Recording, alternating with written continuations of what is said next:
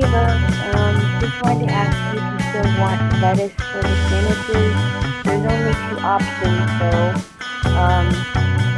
So right now I have ordered the hoagie rolls, the roast beef slices, the cheese slices, the pickles, and I have mustard. So I personally don't think we need lettuce, but just let me know if you still want it.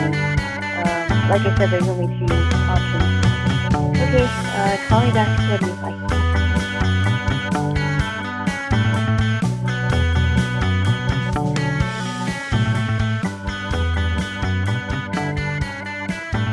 JLo, Yes. I'm reading a book right now about the independent film movement from basically the early 80s until like the mid to late 90s. Mm-hmm. It's called Spike, Mike, Slackers, and Dykes. Uh-huh. And it's by, what's his name? John Pearson? Uh-huh. He helped get distribution deals for all these low-budget movies. Okay. For example, he got Spike Lee the distribution deal for She's Got, what's it called? She's Got to Have It. Yeah. And Richard Linklater, who did Slacker, Michael Moore, Kevin Smith, just to name some of the more popular ones. Yeah. Right? But one of the things that it's got me thinking about is all these independent film studios pretty much are out of business now. Oh, wow. Now, there are some companies that have taken their place, but it feels in a lot of ways that we have seen the death of the independent film movement. Huh. How do you feel about that? I don't know. I didn't know that this was really a movement. This is the first time I'm hearing about this. Really? Yeah. It was all over the news in the 90s, babes. I remember, I think it was in February of 1997 when the Oscar nominations were announced. I think... Oh. I gotta get this. Oh my goodness. Hello? And we're back. We are back. We paused because Alana got a phone call and had to take care of some stuff. Yeah, but everything's taken care of and we are back. Yes. As I was telling you, in 1997, when the Academy Awards were announced, I think 3 or 4 out of the 5 films nominated for Best Picture were technically considered independent films. And that's a loaded term because a lot of these movies were distributed by studios that were subsidiaries of bigger companies. Yeah. For example, everybody knows Miramax was part of Disney. Yeah. But also, I believe Gramercy was a subsidiary of Universal. Uh-huh. And I think that might have been the first year the Fox Searchlight was in the game. But these were considered more independent because oftentimes the filmmakers would shoot them and then sell them at Sundance. Oh, well, I knew about the Sundance Film Festival, and I also knew about the Cannes Film Festival. Yeah, and there are other ones that are prominent, but those are kind of like the two big ones. Yeah. And Cannes is more for international release. So if you want to get a distributor in another country, although sometimes it helps to get a U.S. distributor too. Yeah. And Sundance was a big one too. But I remember after the Oscar nominations were announced, there was all this talk about this is a sign that independent film is the big thing. And obviously with a movement like that, it had been building up for years with things like, Sex, Lies, and Videotape. I heard about that one. She's Got to Have It. Yeah. Reservoir Dogs, Pulp Fiction, all that stuff, and many, many other movies. Yeah. And I, being around the age of 14 when this was all going on, and also being a huge film buff, had this fantasy that one day I would make a film and it would be shown at Sundance and I'd get like a huge deal. Nice. So I think, if I remember the numbers correctly, they made Swingers for $200,000 and sold it at Sundance that year in like 96 or 97 for $5 million. Oh, wow. Yeah. And there were other cases that were similar to that. Yeah. And obviously that never happened with me. Yeah. To be honest, I'm not even sure if Sundance is still going on. I think it still is. It might still be. Yeah. But the independent film movement is at an odd place right now. You think it's because there's more? Well, I know that there are independent films that are streaming on, streaming sites, but it's not the same. No, I know it's not the same. For a couple of different reasons, right? So theatrical releases help a movie get buzz. So when it comes out for home release, people, if they haven't seen it, they at least heard of the film. And so it's more of a word of mouth thing. But there's also what used to happen with independent films is you could sell the home video rights. So you could say like, okay, well, the studio's going to make, and I'm making up kind of numbers here, but if a studio's going to make 30,000 cassette tapes for the small film, if I'm selling it, I want $150,000. That's $5 per tape. Yeah. And that would help a lot of filmmakers make back their investment. But now with streaming, I've heard that some services like Netflix will give filmmakers like pennies for each stream. So the economics are not there anymore. Unless you're really, really cheap. Right. And there's value to that too. Yeah. Right. Like Kevin Smith did Clerks for $27,000. I believe Ed Burns did the Brothers McMullen for $25,000. And there's other cases of even smaller films. Yeah. So I have a really big sense of nostalgia and longing for that time in American cinema. Yeah. I know people say that the 70s was the golden age of cinema. Yeah. In my mind, and I'm also partial to this because this is when I was becoming a big movie fan, it's the 90s for a lot of different reasons. I would agree. I mean, a lot of people would think back to their childhood and their youth when, what movies really impacted them as they were growing up. I totally understand that for sure. And it's also because when they talk about the 70s, the filmmakers that they typically focus on are Steven Spielberg, Martin Scorsese, George Lucas, and Francis Ford Coppola. And not taking anything away from those guys. Right. But they make very populist films. Yeah. And we need populist films. We need movies like The Godfather or Jurassic Park, even though that came out later. Yes. But we don't just need those types of movies. Yeah. And I feel like what happened with the 70s is those filmmakers ended up making the big blockbusters. Where with the 90s, Richard Linklater is still making films that get me to think about life. If that makes any sense. Yeah. Yeah. I think so. Yeah. What do you think about all of this, what I've just said? I don't know. I mean, I know that you're a lot more into that than I am. So I didn't even know there was a movement. I have heard about the Sundance Film Festival and the Cannes Film Festival and different other film festivals too. But I always wondered how independent films got to those festivals. I remember one time when actress Dakota Fanning was still young. I think she was like 12 years old. And there was a controversial movie she was in called Hound Dog.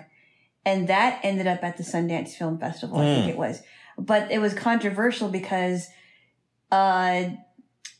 she was involved in a rape scene in the movie. Oh, wow. And anytime there's a rape scene and there's a child involved, of course, it's going to turn people's heads, right? Absolutely. It's going to make people scratch their heads and go like, oh, but she was interviewed about it and she said, well, this isn't what you think. This scene was actually done very tastefully, but I'm thinking, how can a person do that kind of a scene tastefully?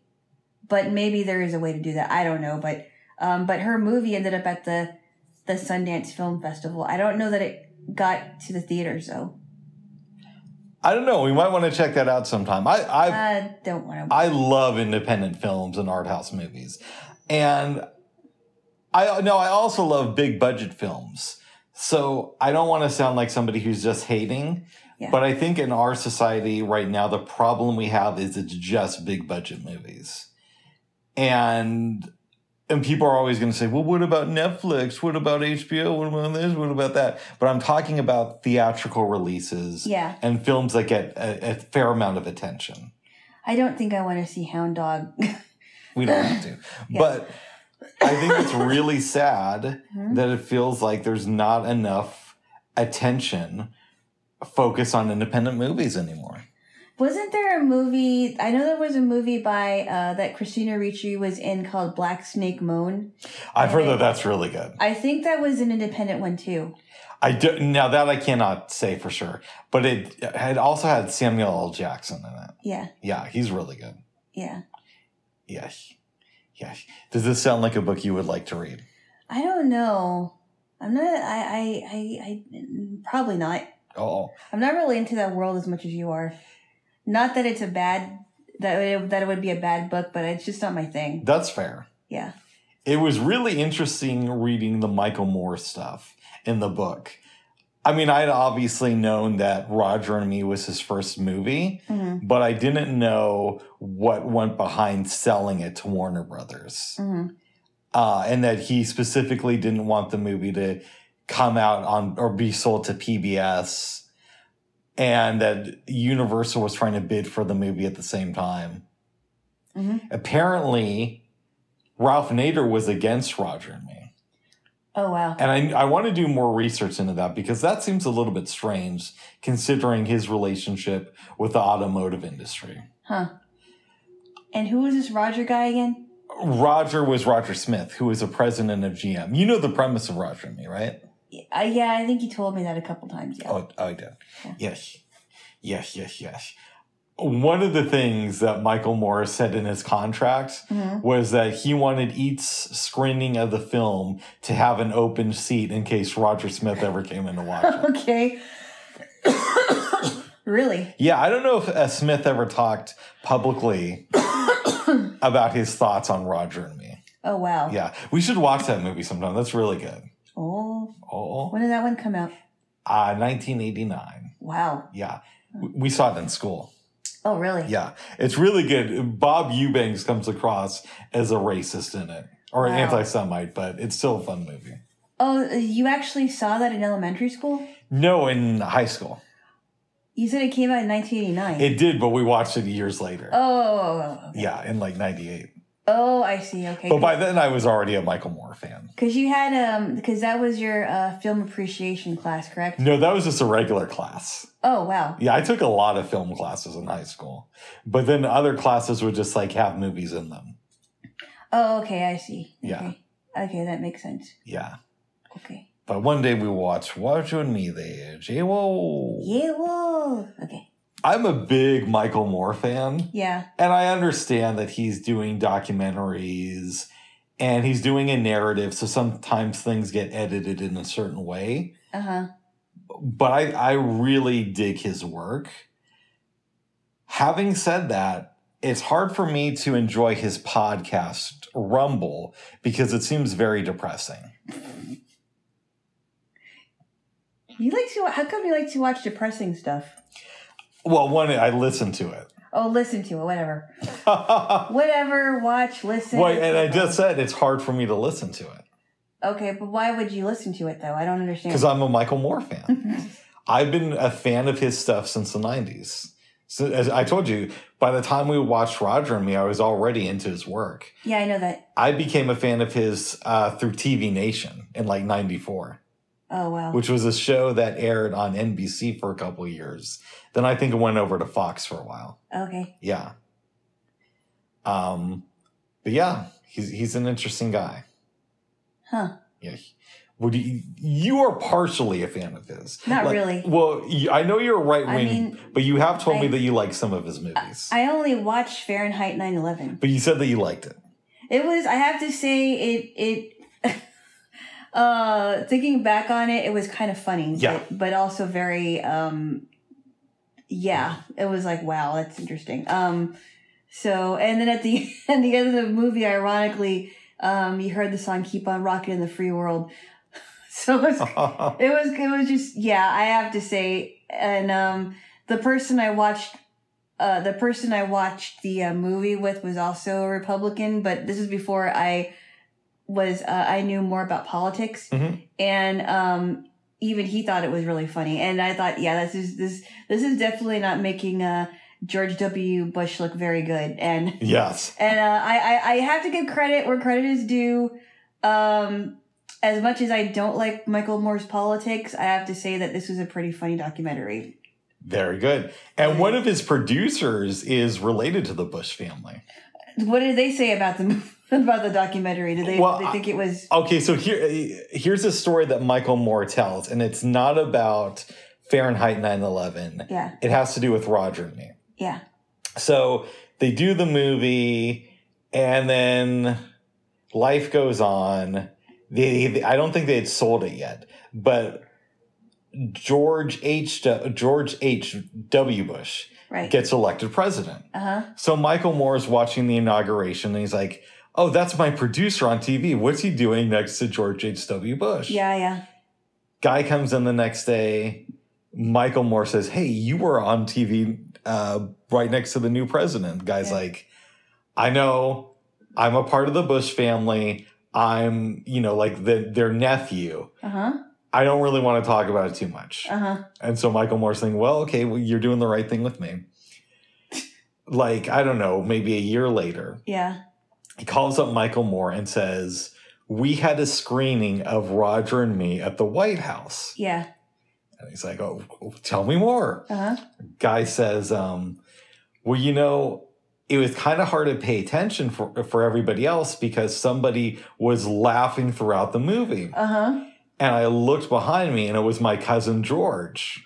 Wow. George, who went on to become... George W. Bush. Yeah, war criminal and George W. Bush. And he was laughing during the movie. Yeah. Yeah. So I thought that was interesting. That is really interesting. That must have been a funny documentary. I really like Roger and Me. I actually don't think it's his best work, but it's worth seeing. Okay. And I have a copy of it. Okay. Because I'm a fan. That is really... I think you might have told me that story about George laughing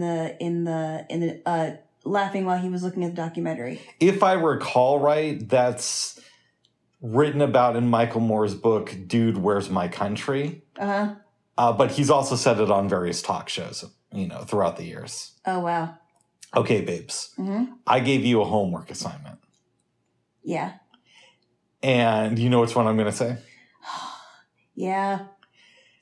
I said... Now, I'm actually going to give credit... I actually did not look this up, by the way. Okay. And I still have to find something. I'm going to give Trump a little bit of credit here. As you know, I'm not a Trump fan. But one thing he did do that I can really get behind is he made it safe for Republicans to badmouth George W. Bush. And I kind of think Democrats may need to relearn that lesson, but that's a story for another time. Yeah. You have always said, well, conservatives have a lot of issues with George W. Bush. And they do now, but so unfortunately But we have to say what the assignment was. Yeah. Okay. I said, that's true now, but outside of somebody like Ron Paul, I doubt you could find any evidence of a conservative Republican with some sort of platform who badmouthed George W. Bush while he was actually in the White House. Okay. I did not look that one up, unfortunately, because and it doesn't mean that there is somebody that did that, or I'm sorry, that doesn't mean that they're that I'm right about that. But I have to look. But maybe you might be right that now people are realizing that the Bushes were an establishment family all along. So I don't know. Yeah, but they weren't saying that at the time. At the time, the propaganda was you're either with us or against us. But maybe, I mean, this doesn't mean that I'm not going to look this up, but I don't know. You might be right about it, except for Ron Paul saying that. So I don't know. But that's something that I need to look up too. That's fair. At least you're willing to admit that you might be wrong on this one. Yeah, I can admit when I'm wrong. Yes. Yeah. And I don't like what the Democrats are doing by trying to embrace Liz Cheney like she's their Lord and Savior. Well, there are a lot of conservatives speaking out about Liz Cheney being one of those Republicans that will help the Democrats, or at least that's why that's part of the reason why they don't like her. And you kind of have to wonder, because she got her chair was taken away for good reason. Well, give her a bar stool. No, because she used to be the chairman of the Republican Party. Okay. She used to be the chairperson, and her chair was taken. And most Wyomings, how do you say that? I don't know. Like my best friend lives in Wyoming, so I should know this. But a lot. I think the majority of people in Wyoming are really hating on Liz Cheney and their and her opponent Harriet Hageman is a lot. I don't know when their primary is. I don't remember if they have their primary yet, but she has been up several points more than Liz Cheney because they really don't like her. Let me say a couple of things. Yeah. I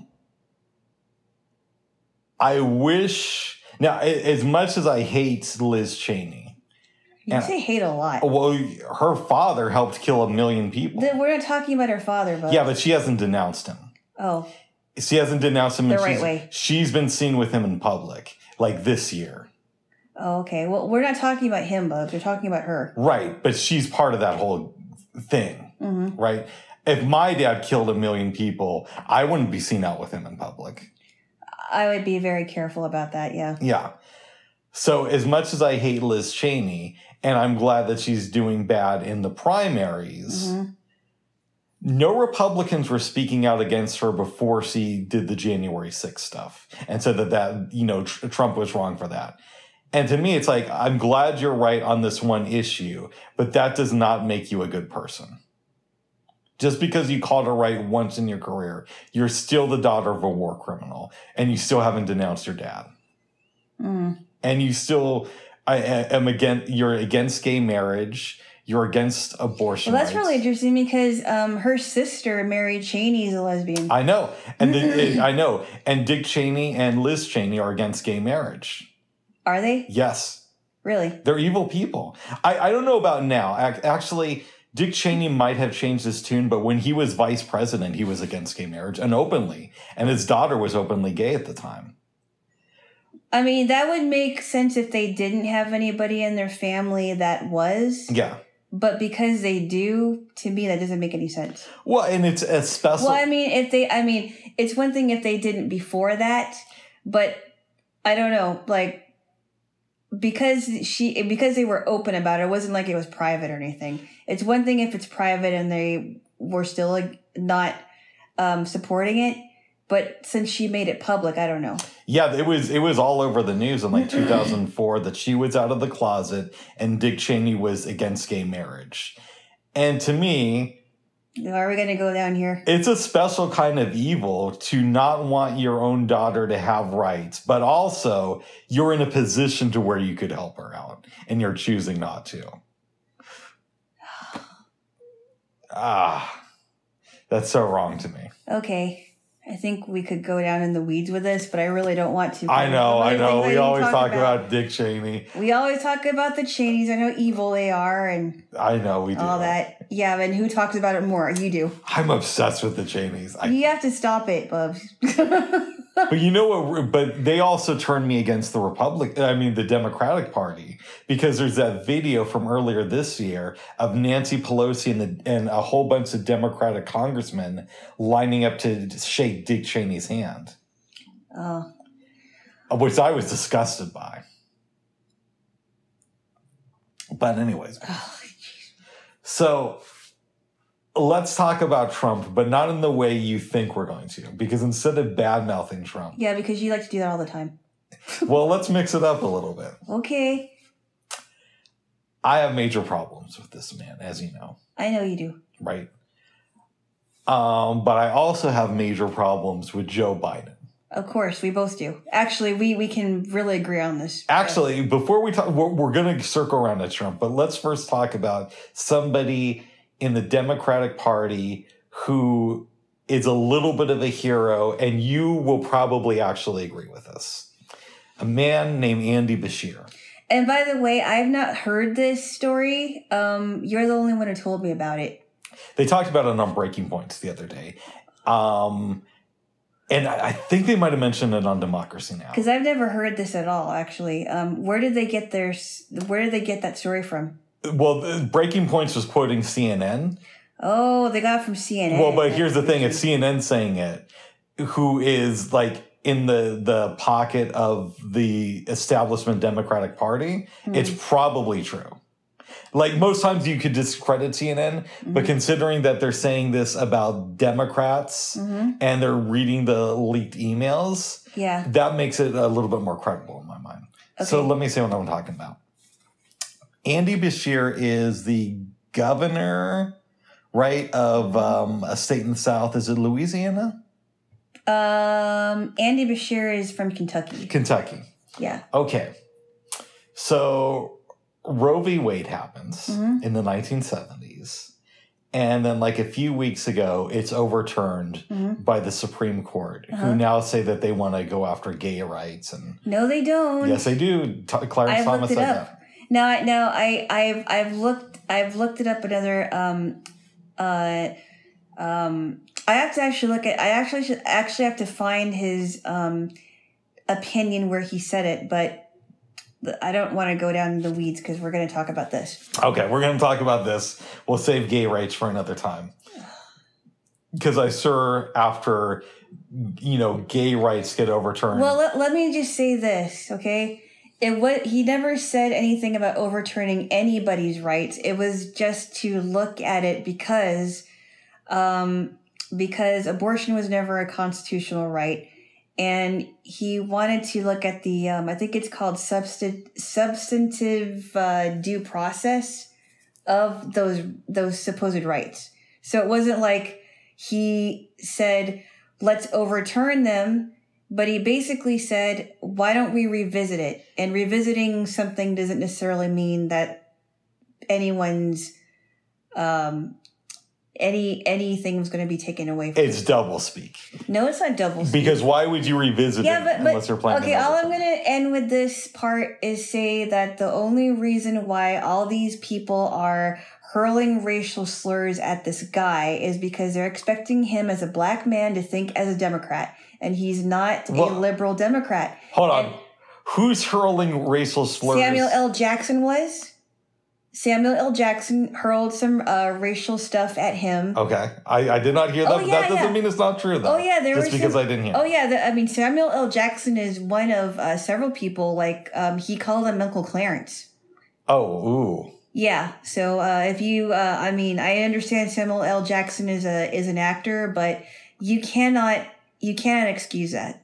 There have been other people that have been threatening his life. There have been other people that have been making fun of him because he married a white woman. So that's not right. Oh. And it's all because the Democrats want him to think like a liberal Democrat, but he's a conservative black man, and that's why they are freaking out because they think that that things are going to be taken away just because Roe v. Wade was turned back to the states. But he's saying he wants to take this stuff away. No, he didn't. No, he never did. You don't. And I think that if you're going to make a statement like that, you should really look into his opinion. Right, but you don't say, "Well, let's revisit gay marriage." That doesn't mean just because. That doesn't mean that anything is going to be taken away. That doesn't mean that. Well, in your defense, if he does take it away, what'll probably happen is Joe Biden will appoint somebody from the Westboro Baptist Church to defend gay marriage. I think anyone in their right mind would think that the Westboro Baptist Church should be shut down because that is a fringe movement, and I wouldn't even consider that a church. I actually agree with you, but it's possible that Joe Biden would see them as a symbol and there's a lot of gay people, considering his mindset. And there are a lot of people, I would even think on the left that think that the Westboro Baptist Church has gone too far. You would even think on the left? Okay, I will give you this. Conservatives, for the most part, have been against them too and have denounced them as conservative radicals, but the left never liked them. No. I'm saying that the left would think that they were not good people. Yeah. And conservatives for sure think they're not good people. Yeah. Joe Biden probably loves them though. So let's get back. Okay, we're getting off of the. Let's get back to Andy Beshear and why I feel so confident about my Westboro Baptist Church and oh my goodness. Biden comments. So Andy Beshear is from Kentucky. Yes. He's a Democrat. And he's not exactly like a Bernie Sanders liberal, right? He, from what I can tell, he is like one of the boys. He's in the club, right? Mm-hmm. And the decision on Roe v. Wade comes out. Mm-hmm. Court is overturning it, right? But we had known that this is coming for a minute. It ain't like this was a surprise. Mm-hmm. I think the day of or the day before, Joe Biden emails him and says, and I forgot the man's name, I want to appoint this judge to the state Supreme Court of Kentucky, and he is a pro-life judge, and I'm doing this as a favor to Mitch McConnell. Andy Beshear releases these emails to the press, which thank God he did. Mm. And now people who are on Joe Biden's team are starting to turn on him. Well, they've been turning on him for a while. No. But what I'm trying to say is people connected to him. So like big celebrities, not like people like me who are like lefty and only voted for him because I liked him. No. I mean, what I mean is even before then, there are celebrities that have already been turning against him for other reasons. Yeah, but there was like more reporting. So this is hearsay, but apparently Deborah Messing, who was on that show Will and Grace. Yeah, I guess he's like the 90s show, yeah. An anti-Bernie Sanders Democrat. Was on some phone call with him and just started like yelling at him like, you're not going to do anything about abortion rights. And other celebrities apparently have done the same thing. And now that these emails have come out, it looks really bad for Biden. And we're going to circle around to Trump. And I'm about to say something good about Trump. Oh, good. That's the first out of very few times that you would ever. I've said good things about him before. Not really. Yes, I have. I've said more good things about him. Well, of course. Okay. But I've said some good things about him. Okay. And it pains me to say this, babes. Lord, I do not want to say this. Yeah, right. But I've been thinking about it, babes. Okay. I think, okay, so this is going to sound like a diss, but you got to stick with me for a minute. All right. I think that Trump's policies are horrible for America. They only serve him and the large donors, and everybody else gets screwed over. Oh, and they serve me too. Okay, I don't know how. I guess I'm a large donor. Oh. I'm not. How do they serve you? Okay, all right. I mean, as a Trump supporter, it served me. But anyway, I think that he is dangerous for this. Babes, I'm going to start. Do you want me to start poking you when you're making your points? No. Okay, I'm sorry. Take out. Okay, I'm going to start poking you when you start making points. Okay. Don't get triggered. I'm going to say something good, but it's going to take a minute. I'm not twiggling. Okay. He is a danger to this country, and he is a threat to our democracy. Because he's against the Democrats. Go on. No. Because he doesn't back them up. Do you want me to? Yes, I do. Do you want me to say? Okay. All right. And I think that he is a racist. Can I get my point across? Yeah, go ahead. Okay. I'll be laughing the whole time. And I'm scared what he would do with the second term in office. Go on. My goodness. Now, having said all that, well, let me also say this. I really want Cori Bush to challenge Joe Biden in 2024 in the Democratic primaries. And if she challenges him, I would register as a Democrat just to vote for her in the primaries. Well, why wouldn't you be able to vote as an independent? I don't.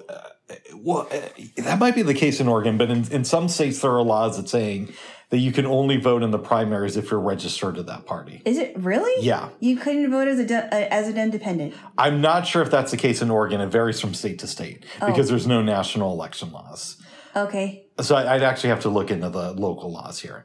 Yeah. But if I had to, I'd register as a Democrat to vote for Cori Bush because I think that she would make a great president. Okay. We already know. All right. Get on with it. But if it's Joe Biden versus Trump, while, don't get triggered, Trump's policies are racist. You already said that. I'm repeating myself, babes, because I'm out to make a good point. No, you're not making a good point. Hold on. Let me talk. All you're doing is prolonging this. Okay. All right. While I think that Trump's policies are racist and a threat to our democracy and our planet and very classist, if it comes down to Joe Biden versus Trump, I'm going to vote for Trump. Because Trump has a very dangerous agenda. Dangerous. But Joe Biden's agenda is just, I'm friends with Mitch McConnell. So let's try to compromise with the Republicans and do nothing for the people. I think what makes Joe Biden's agenda a lot more dangerous than Trump could ever do is that it's not Joe Biden who's in charge of it. It's Obama. Obama is running the show. Well, there is some truth to that. Obama's running the show. We're already finding out that this is just a continuation of Obama's administration. It's just not an administration. It's more like a regime. And I think the only reason why the Democrats think that Trump is dangerous is because he's no longer a Democrat anymore. And he's not backing them up anymore because he's tired of their policies. Okay, there's a little bit of truth to what you said about Obama running the show. Is he doing it like he did when he was president? No. But does he have a huge say in what goes on in the White House? Absolutely. Oh, I believe that he's working behind the scenes with the people on his team. But yeah, he definitely is. I wonder though, because now there are people that are leaving for the hills that are in the White House. It's kind of like the rats are jumping ship. Yeah, they are. And they're jumping ship at a very alarming rate. I mean, now you pointed out, that,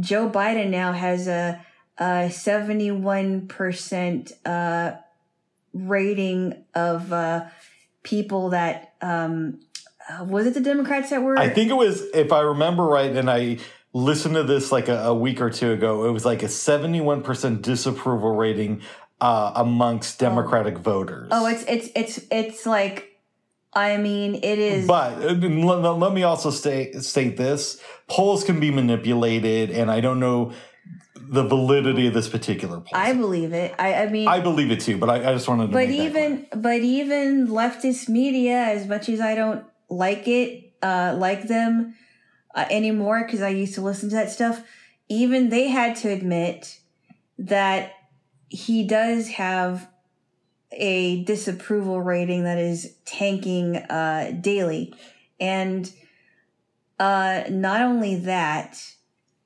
Oh! I gotta tell you what was leaked off of Hunter Biden's laptop that is really, really strange. Okay, but first. I know that I'm getting on the. Yeah. Well, let me just say the leftist media that I pay attention to has never really supported Joe Biden. Like, there have been people who said on the outlets I like, vote for Biden over Trump because of democracy, but nobody.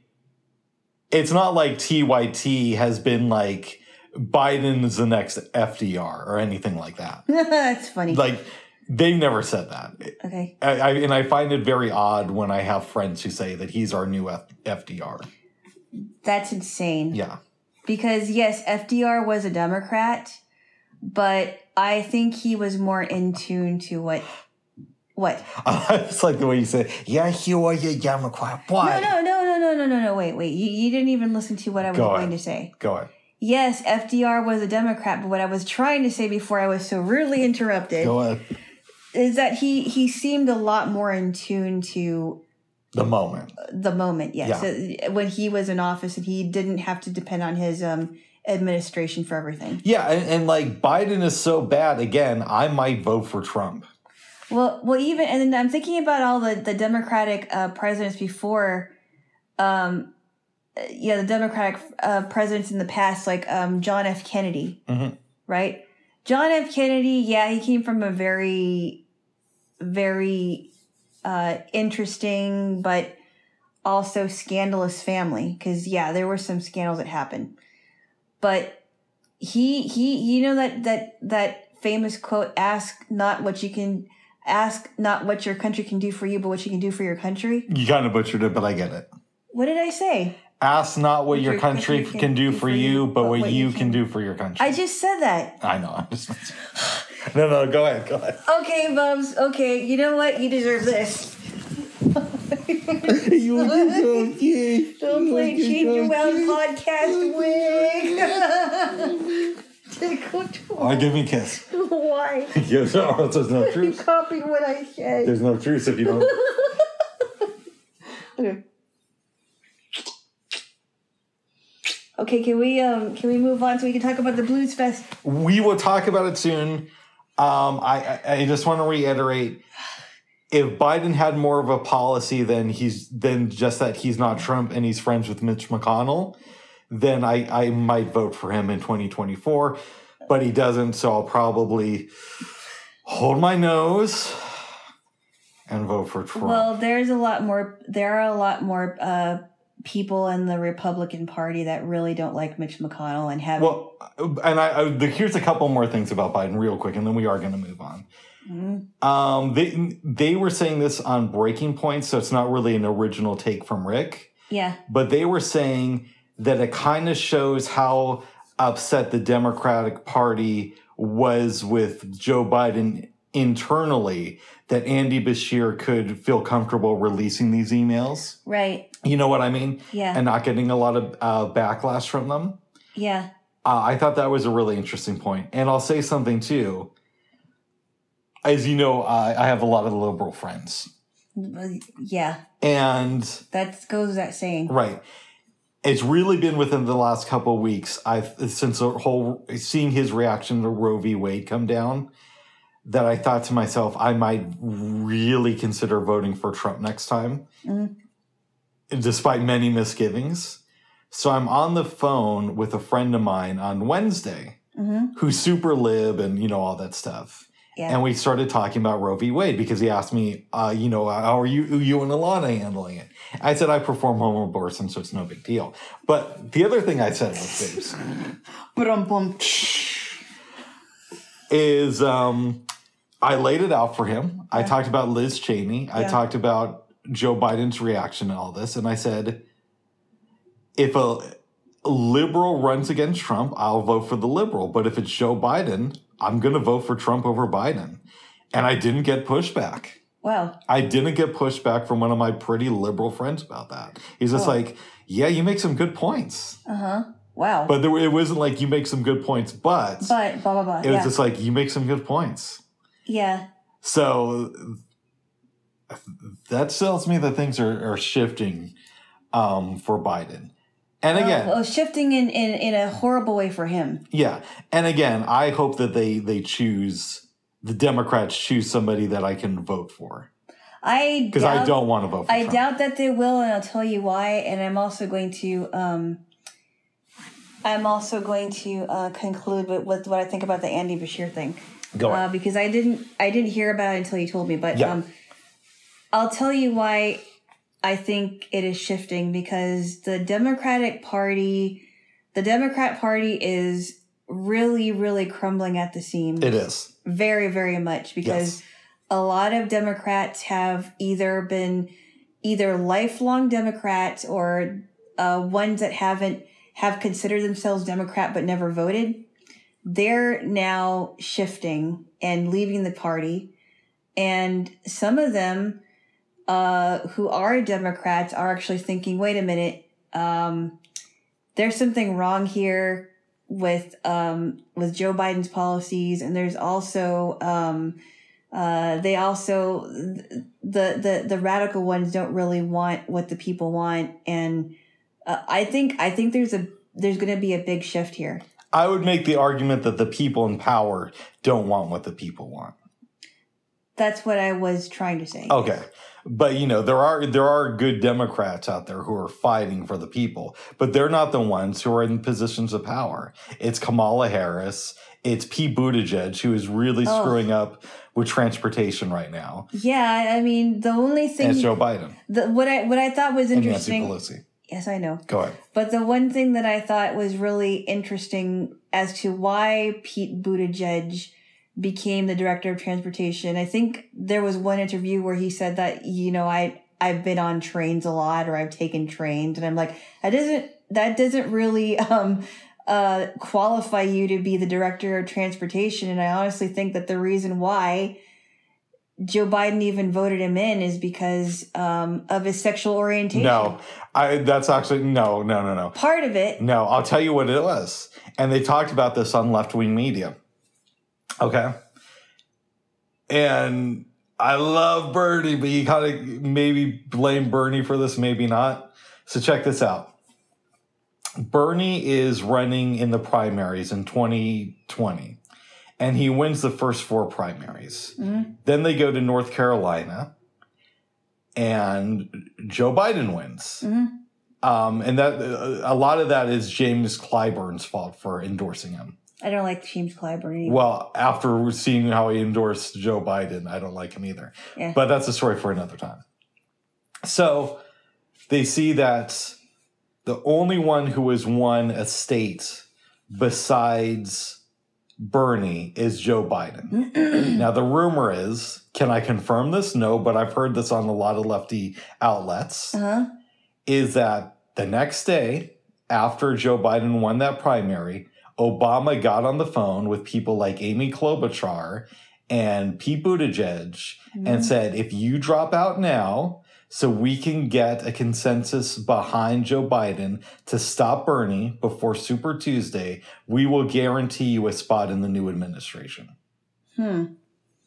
Yeah, but you would admit a large part of it was because he was gay, right? No, I don't think that has anything to do with it. I think so. I mean, think about this, though.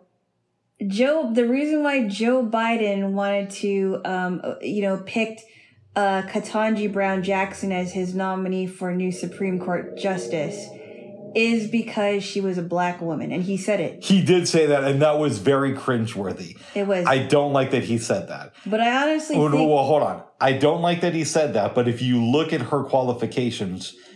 She's a great person for that position. Really? Well, yeah. She's the one that supported she let this pedophile get off. So, I mean, that's... Now, what I heard, babes, was that there were state laws that had to do with mandatory minimum sentencing and whatnot that kind of constricted what she could do in that particular situation. Okay, so why was the Supreme Court not allowed to see her records if that was actually true? I don't know about that. Because if that was true, then why did Dick Durbin refuse to release her records? Because if, in fact, she did not support this pedophile, then why couldn't Dick Durbin release it? And especially since she doesn't know what a woman is, so I don't know why. I don't know why she. I could make the argument that why did Lindsey Graham vote for her for the state Supreme Court if she was such a bad pick? Well, Lindsey Graham is an establishment Republican, so I wouldn't really hold anything. I wouldn't really. That wouldn't surprise me. Look, it's not a good look the way that Joe Biden framed her nomination. I will grant you that. I can't defend that.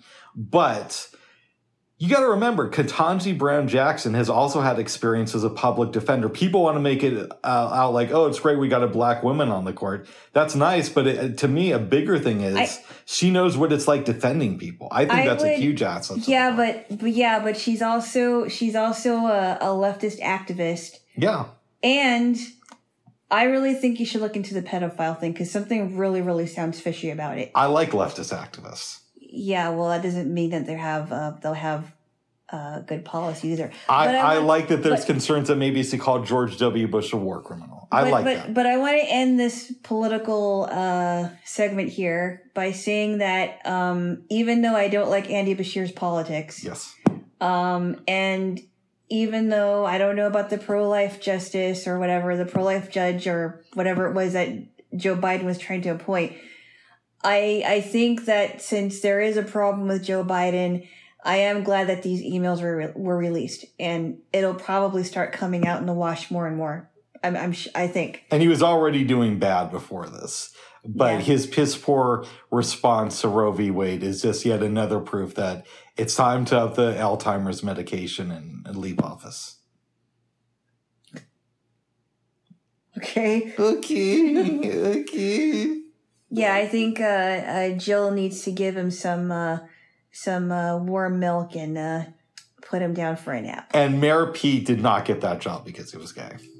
I think he did. I don't think so. No, I think that in the spirit of being more inclusive inclusive, I think that Joe Biden was attempting to make his regime a little bit more diverse. No, because I think he did. If that was the case, why wouldn't he choose like a gay black man or a lesbian black woman? Well, I mean, it was all about diversity. He chose Pete Buttigieg. I mean, really, why else would he pick him? I'm telling you, I think it had to do with Obama getting Mayor Pete to drop out of the race, and that was his consolation prize. I'm very suspicious about that. But anyway, I think we should talk about something else because there are more interesting things to talk about. Yes, there are. Yeah. J-Lo. Yes. Last week, on Friday, was the start of the Blues Fest. Yeah. And obviously I knew it was coming up because I got tickets for it back in March. Yeah. But it was one of those things that it had been so kind of shady the last couple years. Yes. Between the cancellation in 2020. Yeah. The way they chose to do things in 2021, which I understand because of COVID. I thought it was I really wanted to go, but I thought it was insane that we would have to be in pods. Yeah. In my mind, it's either have it or don't have it, but don't do it the way you did. But everybody's got to make a living, so I kind of get it. Yeah. So I wasn't really feeling as excited about the Blues Festival as I do in previous years because in the back of my mind, I'm thinking, well, might get canceled at the last minute. Yeah. You never know, all that stuff. I was a little bit worried too, actually. Yeah. Last week, I start feeling kind of excited about it. Yeah. And then Friday comes around. I go to it, see the first performance. Then I go to see Lo Steele, LaRhonda Steele's daughter and her band, on the Crossroads stage. And it's the second show of the weekends. And it's going good, but I'm thinking to myself, I'm not used to being out this long. Maybe I should go home. And then I start thinking, I'm not one of my friends who comes up from Eugene. Why don't I go to the next show and see how I feel after that? Yeah. And that person was, hold on to this. Hold on, because I'm going to check my phone. Okay. Hold on. Is somebody calling you? No, I'm going to check because I have the artist written down. Hold it up here. Okay. Thank you. Okay. Hold on. Hold on. Hold on. Hold on. Hold on. After Lo Steele.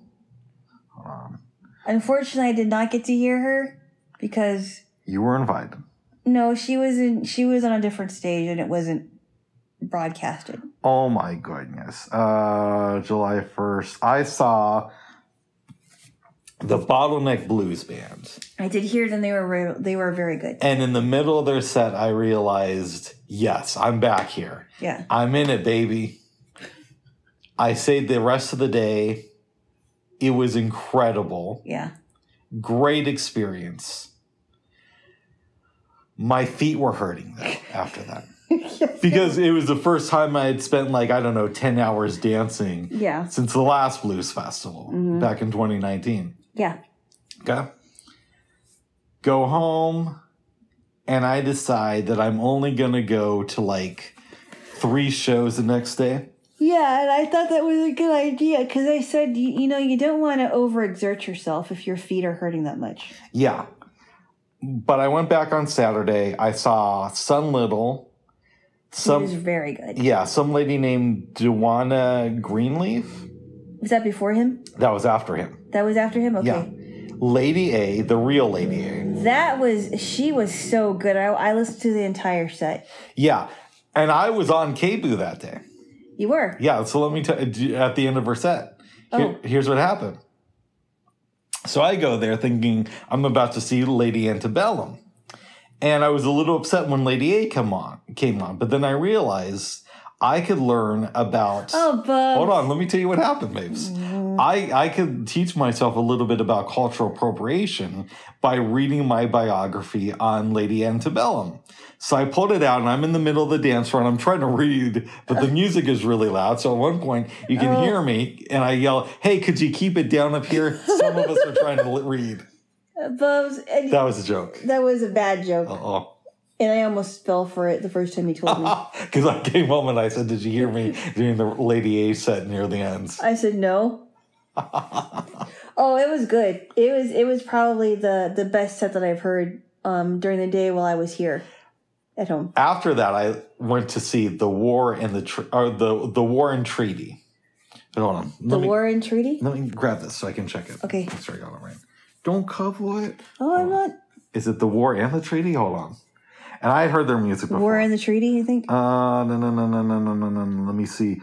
Oh, okay. The War and Treaty. The War and Treaty? Yeah. And they were a husband and wife duo, right? They were. Okay. I left. My feet are hurting. And I think to myself, how the hell am I going to make it through tomorrow? You're not. Because I got my little J-Lo coming. And then we're going to go to the Blues Festival after she's done coming. But that was a joke.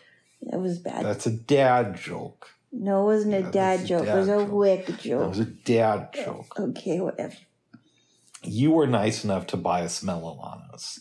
Yeah. But I was ignorant enough to tell you to leave them at home because they were searching bags. So, okay, when I went there on Friday, they didn't even ask to look in my bag. But when I came back on Saturday, they're like, can we see what's, going on in there? And then I just opened it and I didn't think about it. We go there Sunday morning and we find out that you need to open the bag. Yeah, because we're not allowed to open our bag, which is really weird. I'm like, I'm thinking, am I supposed to hold my bag open and they look in it? And it was very, very awkward, actually. Yeah, and then I'm thinking to myself, well, that means that somebody could easily sneak a gun in here, like that Robert Creepo dude. Robert Primo Jr. I thought it was Creepo. Primo. Okay. Robert Primo Jr., who was an aspiring rapper. We don't talk about that guy. We'll get to that jerk off in a little while. Exactly. Yeah. So we could have snuck more than just the cookies in there. The Milanos, yeah. We could have. Well, I didn't want to bring candy in there because I was afraid it was going to melt. Yeah. But next year, we might even be able to go to Chipotle beforehand and get some burritos. That big a meal? Yeah, why not? Oh, my goodness. Okay. We go in. Yeah. We see Ty Curtis. Mm-hmm. It was an amazing set. Yeah. Very good. He was not disappointing. Then we walked to the main stage and saw Hill Stomp. Oh, Hill Stomp was great. Mm-hmm. And I liked it because they had like a kind of a Mississippi blues type of a feel. And they were really entertaining, and they were only a 2-man band.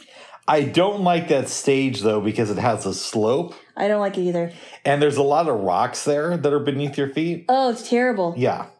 And I asked you, I said, well, how is a person in a wheelchair supposed to navigate through all that? So the night before, when I was leaving after seeing the war in Treaty, I walked up the slope and there was like one or two people in a wheelchair. Actually, I think it was just one guy. And they were near the top of the slope. Yeah. Yeah. Yes. And then after Hill stopped, so we went to see LaRonda Steele. That was great. They're always, I mean, this is the second time I've seen her and her family. Did not disappoint. Everybody was on top of their game. It was awesome. And then we took a break. Yeah, my only, and it's not even a complaint. Yeah. If I had a wish about their set list, I wish Lo Steel would have done that song Insecurities, because that's a really cool song that she does. Yeah. I was playing that for you earlier when we were at my place. That was a good song. Yes, earlier that day. And then the other one is what is it? You don't have to. I think it was like Give Yourself Grace or something. Yeah, that one's good too. That was a good song. I can't believe she mentions The Office. We could talk about that too. I am one of those people, babes. Yeah. I've tried to watch 2 episodes of The Office. Oh, same here. And I just don't get it. Now, somebody could say, but Rick, that's 2 episodes. You got to give it so more than that. Here's the thing. Yeah. Here's the thing. I have heard so many people talk about this episode. I think it's either called Diversity Training or Diversity Day. And people said, I had one ex-girlfriend who told me that she stood up and applauded after watching this episode. Oh, you mean, is that episode season 2, episode 3? No. Okay. No. I'm talking about what I've seen. Okay. So an ex-girlfriend, white lady, told me that she got up and applauded after watching that episode. And I'm thinking, okay, you're white, but if it's that good, maybe I'll give it a chance. Yeah. And I can look past the color of your skin this time. Oh my goodness. So I watched the pilot episode and I'm like, nah, it ain't Rick's thing. But then I'm like, okay, I got to give this diversity thing a chance. This diversity training or diversity day or whatever the hell they're calling it. Yeah. This was like 8 years ago. Okay. Watched this episode. And I think maybe I giggled or slightly smiled once or twice during it. But it wasn't that funny. It wasn't like laugh out loud funny though. So yeah. Yes, it's only 2 episodes, but one of them apparently is considered like an iconic episode of the show. Okay, I've watched more than one episode with friends in the past, and I still didn't think it was that funny. As I've said, I do love Seinfeld and Frasier, but one of the shows that, of course, is one of my favorites is Friends, and I honestly think that even though you haven't watched a lot of Friends, I've seen a fair amount of it. Yeah, but you've only seen the first season. It's not a fair amount of it. I honestly think Friends is much more funnier than The Office. Listen, to me, Friends is very cookie cutter. You haven't seen that freak? Hold on. A product of its time. But I would have to agree with you. I don't get why so many intelligent people say that they like The Office. I just think it's I know some people talk about deadpan comedy, and I'm not sure exactly what deadpan is. Do you know what that means? I think what you're referring to is dry humor. I think it's just too dry. I like dry humor. I mean, not dry, but it's like, it doesn't, to me, there has to be something about it that would actually make me laugh. And I didn't see any of that. Look, I don't think Michael is funny. I don't think Angela's one of the coworkers. I don't think she's funny or any of them. I like dry humor. To me, it's just not that funny. What can I say? No, it isn't. But anyways, so it was mentioned in a song at the Blues Fest. Yeah. And that's what we were referencing. Yeah. In the Lo Steel song, Grace or whatever it's called. I think it might be Give Yourself Grace. Give Yourself Grace. Yeah. But yeah, their set was really good. Very good. Never disappointed.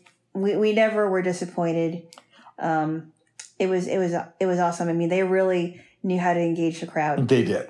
And then we took a break, and what I did was I brought a towel. I had suggested that. And I should have brought a bigger one, but I did bring a towel. It was very small. And my poor Wick, his feet were hurting. Oh, yes. But now, hold on to this. Yes? Okay. Don't cover that. And I then, have to say before you go on to the next person. yeah. He was hurting, and he made a statement. He said, "You know that you've been in a relationship for a long time when you ask your girlfriend to massage your feet in front of everybody." I think that was just slightly later in the day, but yes, that did happen. That was during that time. No, it was a little bit later. It was a little bit later, but we were kind of sitting down and resting for a bit. I think the next band we saw was Big Monty. You are correct. And he thought was good. He was good. Big Monty, yeah. I think I've seen Big Monty at the Blues Fest before. Is he? Do you remember if he's from the South? I don't know. Okay, but he was excellent. The band was really good, and very good. But then we got up and danced on the towel during the Ada Victoria set. It's Adia, actually. Adia. Yeah. Okay. I thought this artist was more a little bit more unique than all the other artists that we heard, because hers kind of sounded like Southern rock meets punk meets blues, but I think it had like a little bit of a darkness to it, and it was slightly rebellious. It was. Slightly rebellious, but not like overwhelmingly like, I hate everything about this country type of stuff. Or I hate Christians or something. Well, no, I'm surprised you like it, because she did say a few things that sounded like they could be slightly disparaging against the church. Oh, no. I didn't like that part of it. Okay. But I liked her style somewhat. And I understood why maybe she may have felt a little bit different, because of I don't know how she is as a person. I'm not going to say, but I did not like there were disparaging things about it, but it wasn't so like overwhelming, like I have to get out of here. Yeah. I can't listen anymore. And like, even though I'm a Christian, I understand that not everybody is. No, you're not. And they have their, what? No, you're not. You lie. Oh, do I? You have to tell the truth, Bubs. But I can respect that other people have, had falling outs with the church. Because, yeah, I'm a Christian, but I realize you're not. Life isn't... What? No, you're not. Now you're just joking, Bubs. Goodness. No, you're not. Oh, my goodness. Well, I love you. But I have to give her props. I mean, she came all the way from Tennessee, because she used to live in South Carolina. Yeah. I do think she has talent. The darker part of her style wasn't really my thing, but I kind of like the Southern rock blues aspect of it. Mm-hmm. So there are things that I liked about it, and there are things that I didn't really like about it. But other than that, she was really it was a really good set. Yeah, it was. And then the next set, that was the one with the blues / Latin feel to it. But we were on the other side, where the smaller stage was. That was Toby Torres and Claudia Lanier, I believe. That was good. That was good. The only problem is, because we were a distance and everybody was talking, it was a little bit difficult to hear. Yeah, but we heard what we could hear. Yeah. And I don't think we danced to that one. No. And I love Blues Fest, but the only thing is sometimes people can get a little bit too close. Yeah. In proximity to you. Yeah. So like at one point, somebody's sitting like right next to my backpack. Yeah. At another point, there's room, but somebody's sitting like just like a half an inch off of where the towel was. I know. It was like really close, really crowded. It's almost like they were like literally in your face. Yeah, but you kind of got to accept that that's part of Blues Fest too. Yeah. And then the next band, I think that was after that, was Ron Artest Jr. Yep, and The Truth. That was a really good set. I think Ken Body introduced them. That was really good. Mm-hmm. And towards the end of the set, I think it was the last song, he had his little girl come up and sing with him because he said that he was having problems with his voice. Oh. I thought it was cute. I thought it was really cute. Aww. And you know, I thought it was really cute. I liked how they broke out into straight out, you know, blues. Yes. It was so good. I thought it was really cool that he was from Hawaii too, originally. That was cool. Yeah, and I'm like, wow, a blues person from Hawaii. You don't see that a lot. Yes. So J-Lo. Yes. In the 1970s, Yeah. late 70s, Yep. my grandparents, who were Baha'i missionaries, Yeah. moved to Eugene Uh-huh. when the movie Animal House was being shot. Yep, and I heard so much about that one. Yep. You haven't seen Animal House. I have not, but wasn't it? I think it was filmed at the was it the U of O? I believe so. Yeah. We will watch it at some point. Not this weekend. Did you like it? I did. Okay. Is it about like a college life? Yes, in the 1960s. Okay. Was it filmed in the 60s? No, but it's based in the early 60s. Okay. Okay. So John Belushi is in the movie. And this is going to come back to the next act that we saw at Blues Fest. Yeah. And he goes to see Curtis Salgado perform. And Curtis Salgado is a musician from the Eugene area. Yep. Now, legend has it that John Belushi borrowed very liberally from Curtis Salgado's stage act to develop the Blues Brothers. Yeah. And if memory serves correctly, he even gave Curtis credit in the liner notes for the first Blues Brothers album for coming up with the concept. And we saw Curtis Salgado after Ron Ortiz Jr., or we heard him from the other states, but I've seen him live multiple times. Yeah. Yeah. What did you think about that? That was good. Yes. Yeah. So we saw okay, yeah, we saw Ron Ortiz Jr. Mm-hmm. And then we saw, what was the other one we saw? It was right after Ron Ortiz. It's Curtis Salgado. Curtis Salgado, right? Yes. He was so good. Yeah. He was very, very good. And then we were listening to Taj Mahal. Before then, Before then, what did we see? Lloyd Jones. Oh, but thank you. Yes. Yeah, so Curtis Salgado and then Lloyd Jones. Mm-hmm. Lloyd Jones was really good, and he performed with Curtis Salgado on one of the last songs. Yeah. They were amazing. That was really good. That was a really fun set. Wait a second. Lloyd Jones performed with Curtis Salgado?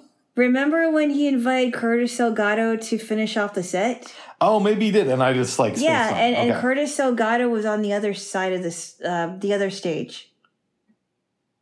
No. Hold What? on. Hold this. Okay. I'm going to tell you, because I had it written down and I wrote it down from their website. So Curtis Salgado, okay, so after Ron Ortiz Jr., who is on the stage that we were near, Curtis Salgado performed on the large South stage. And then after him, Lloyd Jones performed at the stage where we were near. Right. Yes. So and then he he invited Curtis Salgado to do a number with them. Nice.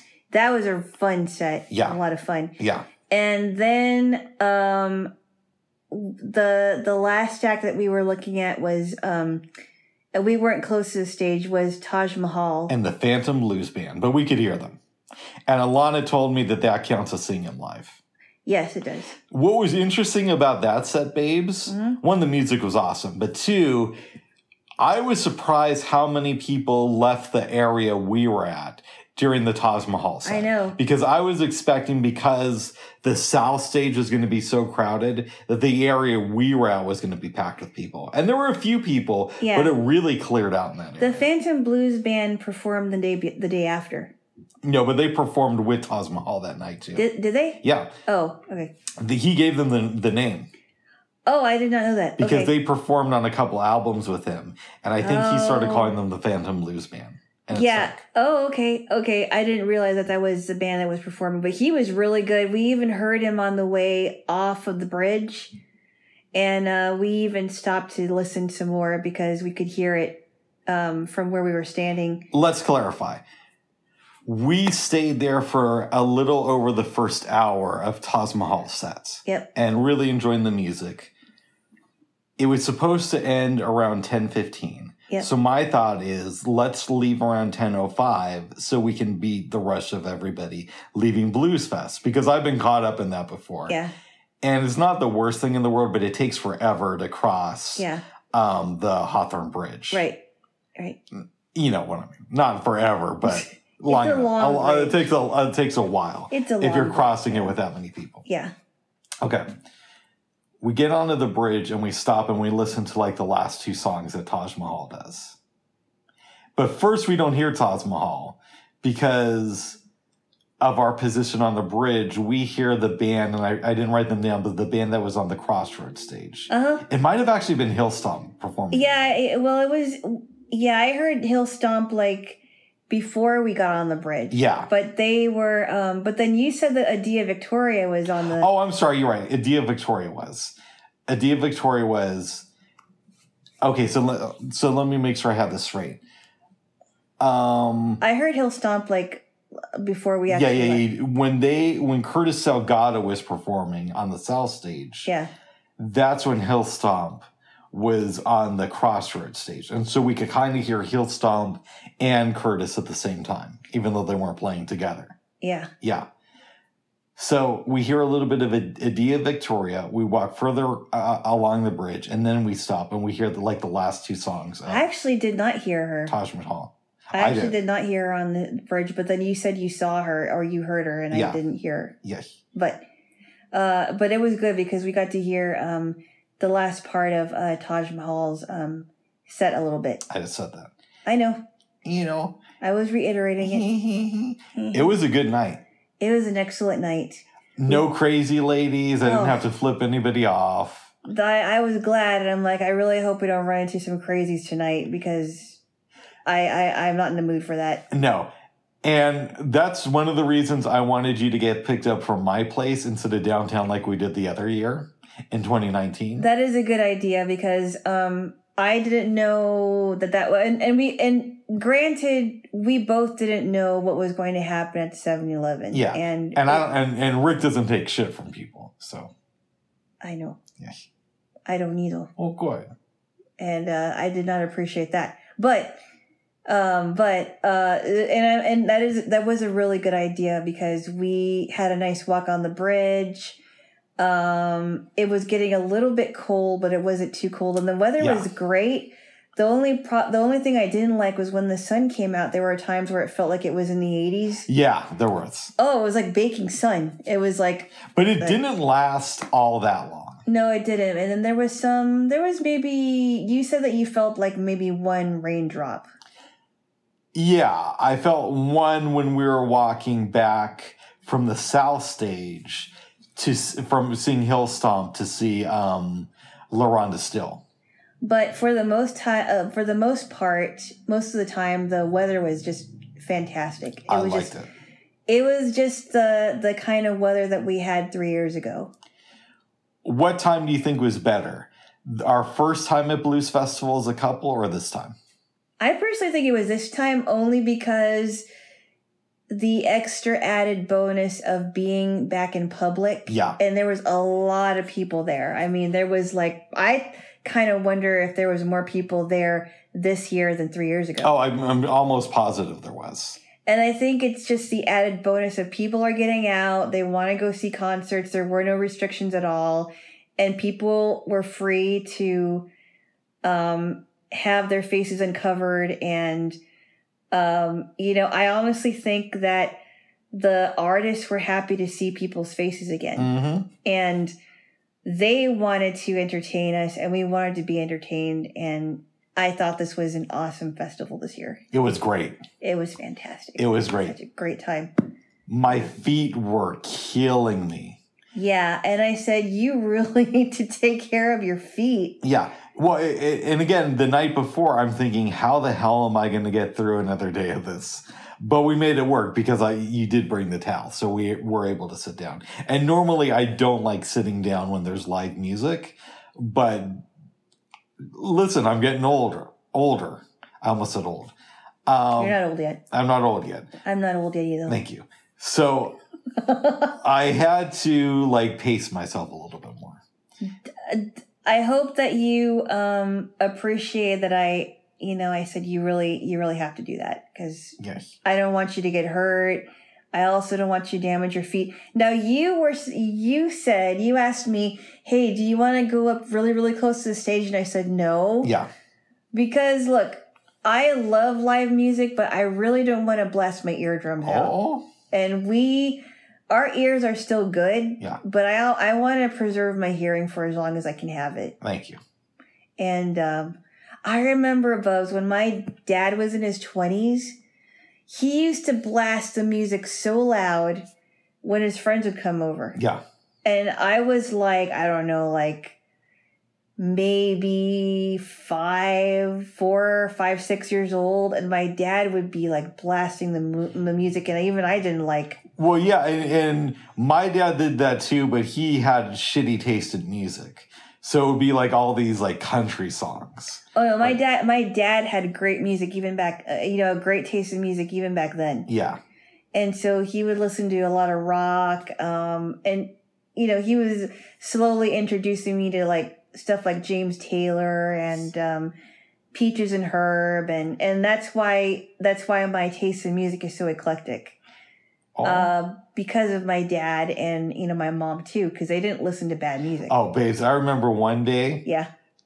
I think this was over the summer. I was like, I don't know, 9 or 10 years old. Uh-huh. And I think one of my dad's tweaker friends was over there because, my dad was into meth and all that stuff. Uh-huh. And before his friend left the place, he turned on it to some country music station. Yeah. And ramped the volume up to like full blast. Are you serious? Yeah. Yeah, and Wow. it like woke me up, and I'm like, had to unplug the thing because I didn't know what I was doing, and You had to unplug the thing? I don't know if I had to unplug the thing. That was my first instinct. And this was like in the morning? Yeah, this is in the morning. Wow. Yes. But anyways, Blues Fest was great, and the next day, babes. Yeah. I was going to go a little bit later. Yeah. Right. Yep. But Jim Belushi. Yep. Was on Coin 6. Uh-huh. And Jim Belushi is a big fan of the Blues Festival. I've seen him there before. Yeah. And they'll have this thing they'll do where when he goes to the Blues Festival, where they'll say like, say hello to our new weatherman, Jim Belushi, and he'll do the weather. Yeah. So I kind of like watching that because it doesn't happen all the time, and it's a little bit fun. It's kind of fun, yeah. Yeah. And I'm watching it around 1, and he's like, okay, so it's going to be very nice on the boats that are out on the waterfront. Yeah. But I'm not going to be on those boats. I'm going to be on the South Stage performing with Curtis Salgado and the Phantom Blues Band at 3. And then he goes into this whole thing about the Phantom Blues Band has a new song for charity and all that stuff. Yeah. I was originally thinking about maybe going there around 4 or 5. Yeah. But then I think to myself, this is probably the closest I'll get to seeing the Blues Brothers live. And I have to say this before you go on. Go on. Is that I was very tired and I could feel the soreness in my calves and in my feet and my shoulders and everything because of the way that we were sitting and we were walking a lot too. Oh. And I took this a couple naps, and when I woke up officially, I woke up at 3. Oh. And you had just left me 2 messages, and the first one that I heard is you. I think you should listen to KBOO because Jim Belushi is going to be there with the Phantom Blues Band. So I think you should listen at 3. And then you told me that you were going to leave in just a few minutes. I think you left the message about 1 something, right? No, I probably left that message around 2 something because it was right before I left. Okay, so I get up at 3. I put on KBOO, and sure enough, I didn't hear all of his intro, but I heard like most of it like towards the end of the intro. But the Phantom Blues Band was amazing. So here's what you might have missed. Yeah. Jim Belushi gave, I don't know how long it actually was, but it felt like a 10-minute intro. Right, okay. Listen, I'm a fan. But he did kind of ramble a little bit. Yeah. Which is fine. People can ramble if they want. Yeah, and he is a famous dude. Yeah. But one of the cool things he said was, for the most part, the Phantom Blues Band is the backing band for the Blues Brothers when him and Dan Aykroyd do live shows. Yeah. Which I didn't know. That's pretty cool. And which is kind of cool. And the other thing is, some of the people in the Phantom Blues Band have performed with various other artists, and one of them is like Jimi Hendrix. That's pretty cool. So they've been around for a minute. Wow. It was super cool. He only did, I think, one song with them, but it was them, Jim Belushi, and Curtis Salgado, which was super, super cool. So I don't know if I heard that or not, because I had to, sometimes when they broadcast it, they're not close to the stage. Yeah, this was near the end of their set. Yeah, and I couldn't, I think I missed it because I had to kind of listen. I was trying to listen to it because sometimes it doesn't come out clear, and I have to turn the volume up. So I think I might have missed the song. Oh. I might have heard it, but I didn't know that Jim Belushi was performing with them. Yeah. Yeah, that's pretty cool. Now, I got there a little bit early, so I heard the last part of the set from Toby Lee and Timothy James. Yeah. And that was good. Yeah. Then I heard Lisa Mann, Karen Lovely, Ben Rice, and David Milan, I think. Oh, wow. That was cool. Did you listen to that? I did not, but did Lisa Mann perform at 4? Yes. Who was the one? But I did hear at 5 o'clock I heard Fema Kuti with his band. Who is the son of Fela Kuti. Yeah. And Fela Kuti is an artist, I think died in 97. And I just started listening to his music within the last year or two. And he was from Nigeria. Yes. Yeah. I believe so. Yes, yeah. And the Fela Kuti is really, really good. Yeah. I think you're starting to dig his stuff too. I think so, yeah. And Fema Kuti sounded somewhat like his dad, but he also had his own style. He was really good, and his sister was there too. Oh, well. It's spelled Made Kuti, but I don't think that's how it's pronounced. Because maybe Made Kuti. Something like that. But it was mainly Fema Kuti's set. I feel really good about it. There's just one thing that I wish maybe I would have done differently. Yeah. So I get to the stage, babes. Uh-huh. And it's the south stage, which, it has that incline and all that stuff. And at one point, this lady's like, you can come up near the fence. And I'm like, no, I'm good. But then more and more people started coming. So within 5 minutes, I'm up near that fence. Uh-huh. And I'm there for the rest of the show. And she's like right next to me. I meant to say something, but I didn't. And then the show ended. And I had to quickly run to the next show. Yeah. So I didn't even acknowledge, because I was planning to say, it turns out that's a good spot to be anyway. So she might have just thought I was crazy or being an asshole. I don't know. I don't know. Well, maybe she probably didn't think that you were crazy or whatever. Yeah. Maybe she just thought, okay, maybe he doesn't want to do that now. Or he rethought it. Maybe he rethought it. But it didn't matter because you ended up there. Mm-hmm. So I don't think you should feel too bad about it. Before I called you about Jim Belushi, yeah, I left you another message. Yep. Saying that Judith Hill. Yeah. I did some research on her, and she had performed with Michael Jackson, and I know you're a fan of his. Yeah. And apparently she's in that documentary, This Is It, that came out after he died. Right. That's what it said on her Wikipedia page. Yeah. But I haven't seen it. And so I listened at 6. Yeah, because I said, she might tell some story about Michael Jackson. And she did not, though. She did not. No, she did not. But she was really, really good. She's amazing. I really liked her set, and her voice was. I mean, she has an amazing voice, and I understand why people would pick her as a background singer. She's really good.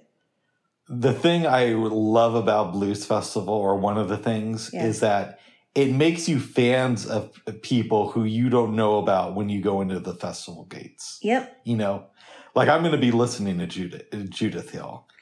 Oh, yeah. And so many other artists that I heard this weekend. Yeah, yeah. I'm going to revisit Grace Potter or Galactic, who I saw the first day. Galactic was amazing. And I didn't hear them live. You were listening to K-Boo. But I was listening to K-Boo, but you told me that the vocalist who was singing with them wasn't even a part of the band, right? They're instrumental band, and occasionally they'll have a vocalist featured on some of their songs. Yeah, so she was good. I'm assuming that she knows the band before she went on tour with them. I would hope so. But yeah, she was really good. She was amazing. I tried to find LaRonda Steele on my dot. Yeah. But I could only find one song. I know. She needs to put out more recordings. Yeah. You can find her daughter, though, although it's only a couple songs from Low Steel. Yeah. I hope eventually, when they're pretty well known in the community, but it would be good if they put out more stuff. Mm-hmm. Yeah. Yes. No, but Judith Hill was great. Yeah. I really enjoyed that one. I enjoyed all the sets that I heard when I was home. Grace Potter was good. You didn't get to hear it because apparently K-Boo had some legal issues broadcasting her set. Oh, wow. That's my assumption on why they didn't broadcast it. I don't know that for sure. Yeah. But she also started it a little bit late. Was it at 9? Well, it was supposed to start at 9. I think it was more like 9:10 or 9:15. Oh, okay. Yeah. Because one of the guys from the Coin 6 morning show was just like vamping, and he says, I got to keep vamping. They're not ready yet. And at one point he's like, does anybody here know stand-up comedy? Because I'm bombing up here. So I only stayed for the first half of her set because my legs were killing me. Oh. But I'm going to be listening to more of her stuff. Yeah. Yeah. I think it's just a matter of, because you haven't, you're just getting used to being out too and walking a lot. And for sure, I need to exercise my legs too. Oh. So I just realized after the Blues Fest how a little bit out of shape I am in, and I need to start jumping a little bit more. Oh. Getting on my trampoline. Oh, that reminds me, babes. What's that? It was kind of fun how Hill Stomp did a partial cover of Jump Around. That was fun. Yeah, they only did the first verse, though, and then they switched to another song. I thought it was even funnier, too, when, because in one of their songs, like, the guy was like, my wife died on Friday, and we started clapping, and he's like, did you just applaud when I said my wife died on Friday? And then his next line was, and on Saturday she was buried. Yeah. Which is even funnier because his wife is still alive. Yeah. I thought that was great. I did too. I wish they would have done the entire thing of Jump Around. Yeah. But we didn't get to hear about John McEnroe. I'll serve the ass like John McEnroe. Your girl steps up, I'm stepping the hoe. That's in the song, babes. I think they probably edited it for the radio, Bub. Uh-oh. Did they? I don't know. I don't remember that line, but what do I know? Okay. But what else? We know that Tatum O'Neal had a very bad relationship with John McEnroe. Okay. Uh-oh. Yeah. But no. She helped write the song. Did she? No, I don't know. She didn't? Sorry, just keep going. Oh, my goodness. It was a great show.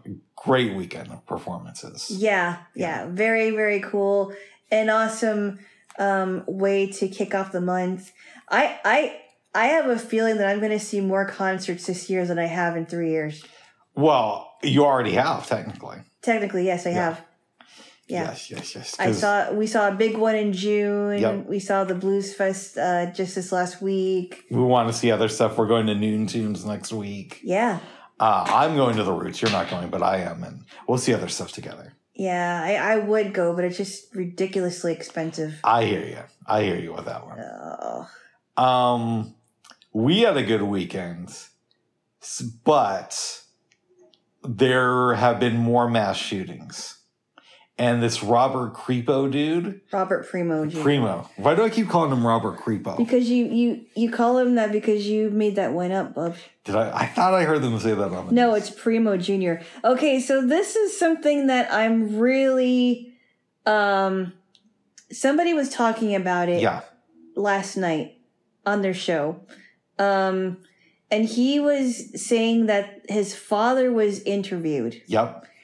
And his father was trying to make it sound like he didn't know anything about what his son was going to do. I want to add some more context to this. Sorry to interrupt you. Okay. They were talking about this on Breaking Points. Yeah. So apparently the police had been called to their house back in 2019 twice. That's correct, yep. And the first time was apparently this kid said that he was going to kill a whole bunch of people. Uh-huh. I don't know what happened with that, but the second time they're called, he said he was going to kill them himself, and he had all these knives. Yep, and they took the knives away too. And, well, no, they didn't. The dad covered for them. He said, these are actually my knives. These aren't my son's knives. I thought they took them away. That's not what they said on Breaking Points. Okay. Maybe they got that wrong. But here's where things get a little bit cray. Yeah. In the state that he lives in, if you're under a certain age, you need somebody to co-sign with you when you get guns. Yep. And the person who co-signed with him was the dad. I know, and also too, I don't know if you knew this, but he ran for mayor in a state in 2018. Oh, I didn't know that. The dad did. No, he did. Robert Primo Jr. Okay. Yeah. So wow. I think by that time he was close to being 18, I guess. Yeah. Because right now he's 21. Wow. But to say now this is really upsetting to me because it wasn't just the Ethan Crumley thing. Yep. Now it's a Robert Primo Jr. thing, and I think he was an aspiring rapper. He was. And there were some videos with him where he is pretending like he's going to shoot up a classroom. Oh, I didn't know that. That's but it doesn't really disturbing. Yeah. And he was on the police's radar. And for his dad to say that he didn't know anything about that I honestly think his dad should have been arrested too. Oh, good, because I know sometimes we disagree about that. No, he should have been. He should have been in trouble because he knew about this. Okay, so we are on the same page with that. His dad should also get the death penalty. The death penalty, no. Oh. I think he should be arrested, but he never killed anybody. I do think that his son should have gotten the death penalty. Should the dad at least get life in prison? Yes. Okay. Yes. Okay, I prefer the death penalty, but I'll settle for life in prison. Well, he would have to actually kill somebody. No, but those people wouldn't have died if it wasn't for his dad. Well, it wasn't for him. I mean, he made the choice to do it. He made the choice to do it, but his dad enabled him. His dad enabled him, but anyway, I think he should at least have life in prison. Okay. I can live with life in prison for the dad and death penalty for the son. I'm not the judge in this case. No, you're not the judge, so you can't really, Yeah. You can't really make any judgments. It don't really matter what Rick can live with. But the tragic thing, babes, and you probably saw this. There's that 2-year-old and Robert Primo killed both of his parents. I did not know that. Yeah. And they found him there next to his dad who's just like bleeding out. Oh. Yeah. That is so disturbing. I can't believe, like, I just don't understand.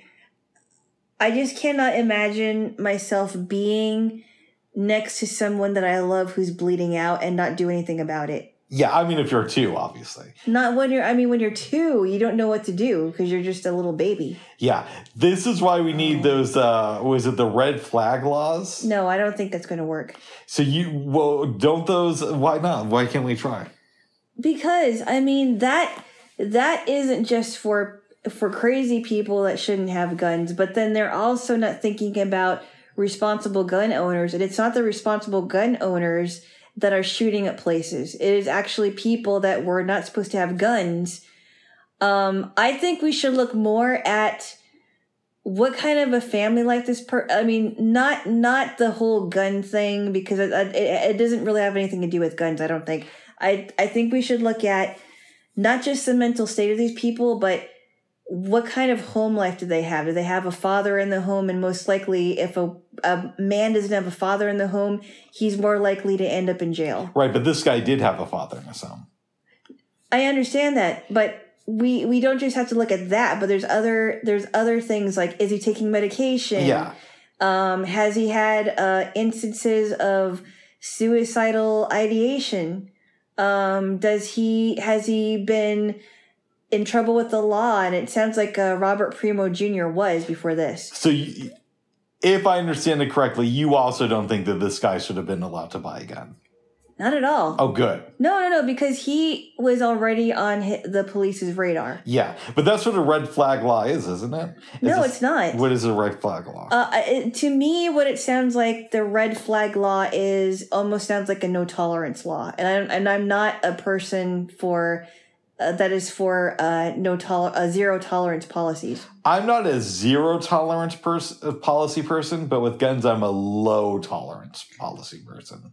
If that makes any sense. No, to me, the red flag laws sound good on paper as far as the name of that law, but it sounds to me like it's a zero tolerance policy law, and it means that everyone who has a gun is now a target.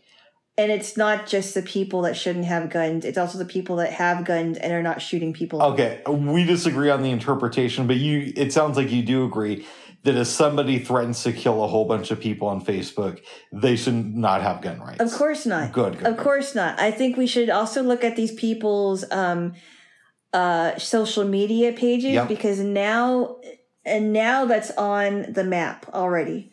It's on the map. There's a lot of things that go into it, and I really think it has nothing to do with the gun. I think it has everything to do with the person and their mental function. And public execution for Robert Primo. Oh. And we make the dad do it. Oh. Or else he gets executed. Oh. What do you think about that, Paige? Hey, whoa. Public execution and the dad has to kill him. Where we're not living in the Middle Ages where people are hung in the town square. The dad has to hang Robert Primo. Primo Jr. No, Buzz. We're not living in the Middle Ages or the Dark Ages. So that's a step too far then. That's a little bit too far. Okay. I don't really like the idea of hangings in the public town square. Oh. We're not living in those times. We do a reverse. We have Robert Primo's dad hang Ethan Crumley, and Ethan Crumley's mom hang Robert Primo on the same day. It's Primo, Bubs. Primo Jr. And we broadcast it on YouTube. And on their Facebook pages. No, I don't think so. Okay. That's a little bit of a weird modern spin on the whole thing. I told you that my aunt seen public executions. That's gotta be really... lived in the Middle East back in the 70s. And she was required to do it? Well, okay, so her first husband was an engineer. Yeah. And I think they traveled all around the Middle East back in the day. And they were in like Iran and like Libya. Wow. And she said to me that it was mandatory that you would have to go to a public execution. That's insane. That is so insane. And it sounds really traumatizing. My mom might have seen this too because she was in the Middle East during that time. That is horrible. That is so traumatizing. I don't know how that would not traumatize anybody. Oh. I just can't imagine it. I just can't imagine being around somebody who dies like that. So I'm obviously for the death penalty. I am. And yes, I do believe that we need to 100% make sure that we're killing the right people. We gotta change the way it's done in this country. Yeah. I don't agree with the way it's being done right now, but am I for the death penalty overall? Yes. Uh-huh. Now, there's a part of me that says we absolutely got to do it in public and set an example. Yeah. But if I'm going to be honest, that part of me is kind of like the 12-year-old uneducated boy part of me. Mm-hmm. And the adult liberal part of me who's read more and who understands human emotion says, but if we are going to do executions as a society, then maybe we should be more humane about it. And we don't necessarily have to torture people, and we don't necessarily have to do it in the public square. No, because that used to happen in the time of the Puritans. Because what does that say about us? Yeah. Like, it's one thing to say somebody no longer deserves to live because of their crime. Yeah. But what does it say about us as a people if we say, yeah, and we got to torture them as we're sending them out of this existence? Like maybe we're better than just torturing somebody before they Yeah, I mean, that happens still in Middle Eastern countries, I would imagine. But in our country, I think that those types of things should be private. And if people attend, they attend. But I don't think it needs to be advertised or I for sure don't want anyone to be required to go to one. Yeah. Because I couldn't go to one. That's that sounds... I just don't know. I could be very, very traumatized by that. Now, having said that, I told you about this brother and sister who were traumatized because their parents were killed. Yeah. And the daughter was raped by one of the people that was a part of the killing of the parents. So I think it was like one guy, I forgot how many people did this. I think one guy killed the parents and the other one raped the girl. Wow. The sister. And they said, and they were from a Christian family. They said, and I think their father was a pastor. They said that they wanted to go to the execution of the man that killed the parents. Yeah. And I can understand why. I could see that. But I don't think, for me, I don't think I would be able to go to an execution of somebody who killed one of my siblings or one of my family members. It's a very complicated thing. And there's a difference between the victims choosing to see that versus the general public being forced to watch it. Yeah. And also, it gets into a weird thing to where if somebody raped and killed a whole bunch of people, again, my instinct is to say, fuck yeah, get them off of the planet. And I want to cheer as they're being killed. But is that like the greater part of me or the part that strives to be a better person? No. So should I can acknowledge that I want that, but that doesn't mean that I should necessarily lower myself to have that type of mindset all the time. And you asked the question, well, how would that make us as a society if we are cheering for the suffering of people when they're dying, even if they did something horrible. And now it's when they are executed, it's still a horrible way that they're executed, but it's private. Mm-hmm. It's only for the people that choose to see that. But even then, I don't really want to see that. I know Phil Donahue said that one of the things that he never got to do as a broadcaster is have a live execution and broadcast it. Because Phil Donahue is like super, super lib and he's anti-death penalty. Yeah. But his theory was, and I disagree with it, but I think it came from a good place. Yeah. But his thought was, if you broadcast a live execution, so many people would be turned off by it that it would lead eventually to outlawing the death penalty in this country. Huh. Yeah. Yeah.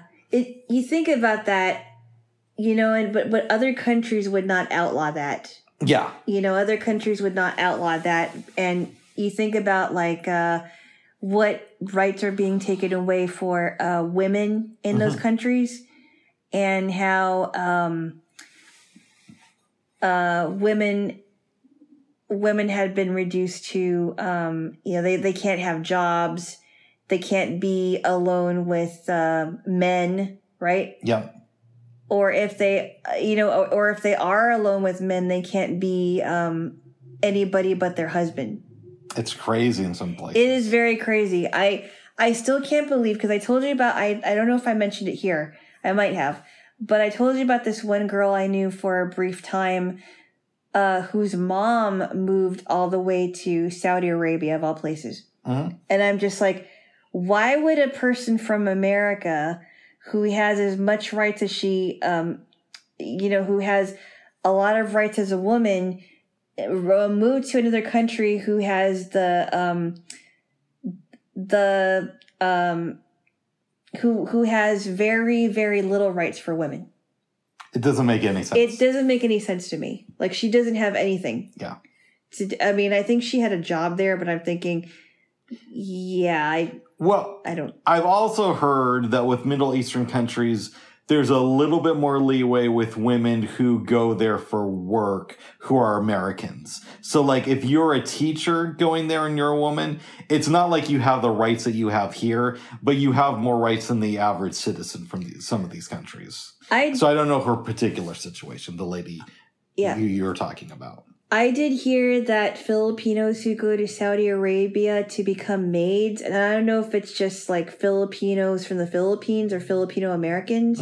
There, a lot of times they end up being beaten by their bosses. By their the people that hire them. So, at least that's what I heard from one of my ex landlords. Wow. And I'm like, that's horrible. That is horrible. That is really horrible. Yes.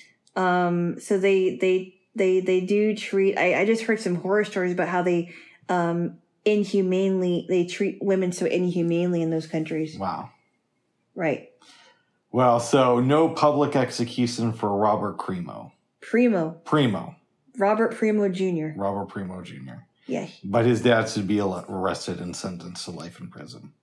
Something to that effect, yes. Because he was a co-conspirator. Yes. Very good. He knew about it.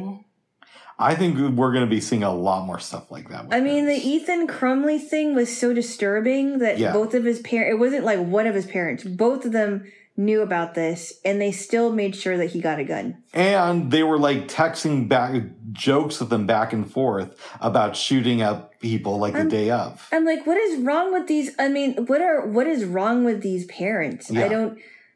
I don't understand. Now, I know that we both disagree that there are people that commit crimes that actually come from good families, even though they've made those choices. I know we kind of disagree on that. We disagree on that. We disagree on that. I mean, there's obviously black and white, but for the most part, I think, and we're talking about the specific crime of like a mass shooting. Yeah. Yeah. But these two crimes with Ethan Crumley and I think his name is Peyton Gendron, the guy that was from Buffalo, New York, who shot 10 people at the grocery store. I don't know his name, but you could be right. I don't know what the deal with his parents was, but he was also on the radar of, I can't remember if it was the police or the FBI. And they knew that something was wrong. And I think that his school tried to do something about it, or at least sent him to like the nurse, the psychologist or something. Like if you're on a watch list, you should also be on some like no buy list, so you can't get any guns. And anybody who sells them to you goes to jail. I also think that they need to have like a psychological evaluation before you buy a gun.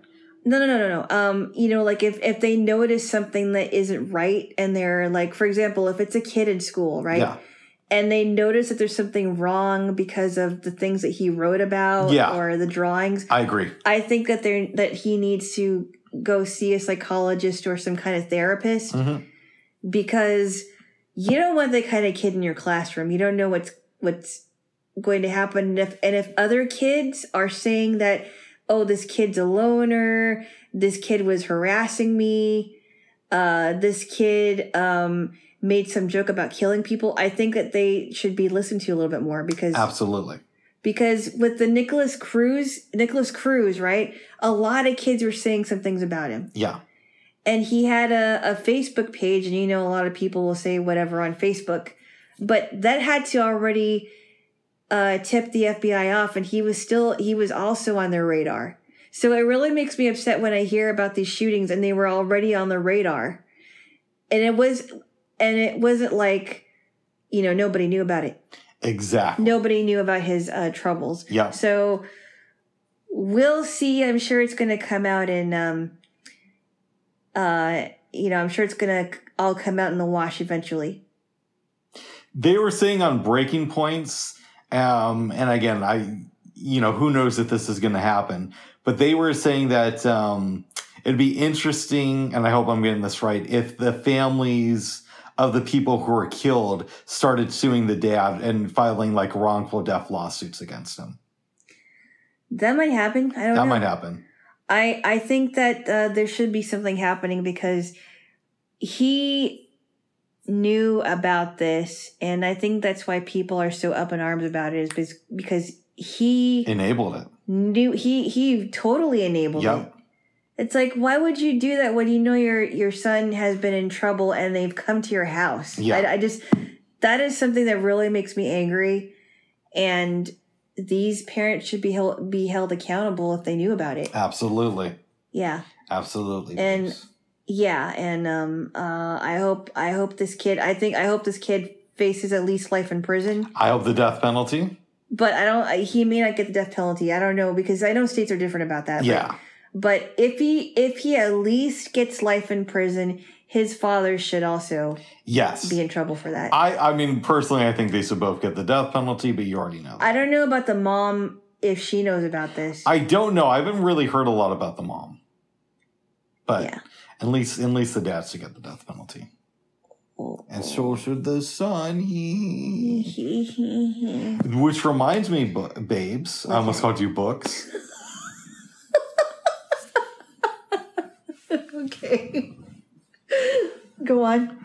Earlier this week, I read a book by Truman Capote called In Cold Blood. Yes. And I've heard about this book for decades. But I never read it before this week. Mm-hmm. It was really, really good. It's, you know the story, right?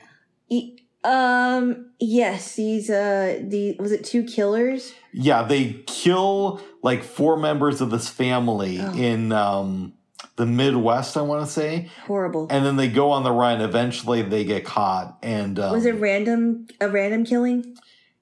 Kind of. They didn't really know the family. But one of them was in jail with somebody, and the guy had worked on on a farm 10 years earlier. Yeah.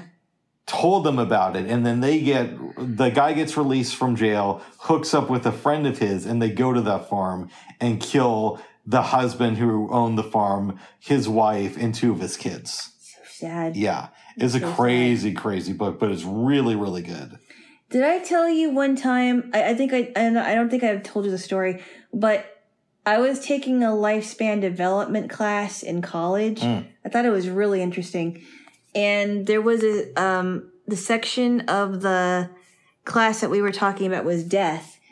And there was a really disturbing story that my professor said, that there was somebody who showed up at a family's door and they wanted food, and they let the person in and they killed the entire family. And this was somebody who your professor knew? No. Okay. No, this was a story. I forgot where she heard it from, and it was a really, really sad story.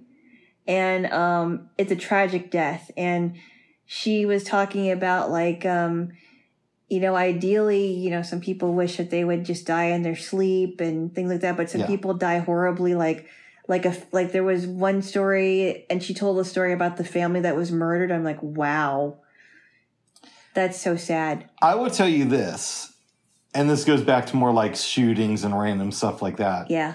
I was a little bit nervous going to the Blues Fest this year because in my mind, now this was before your buddy Robert Primo did the shooting. He's not my buddy. I don't know him. But this was only a couple of days before. But I went back in my mind to thinking about that Las Vegas massacre a couple of years ago. Oh, yeah, and Mandalay Bay Hotel. Yeah, somebody was staying at the hotel and shot up this place from across the street.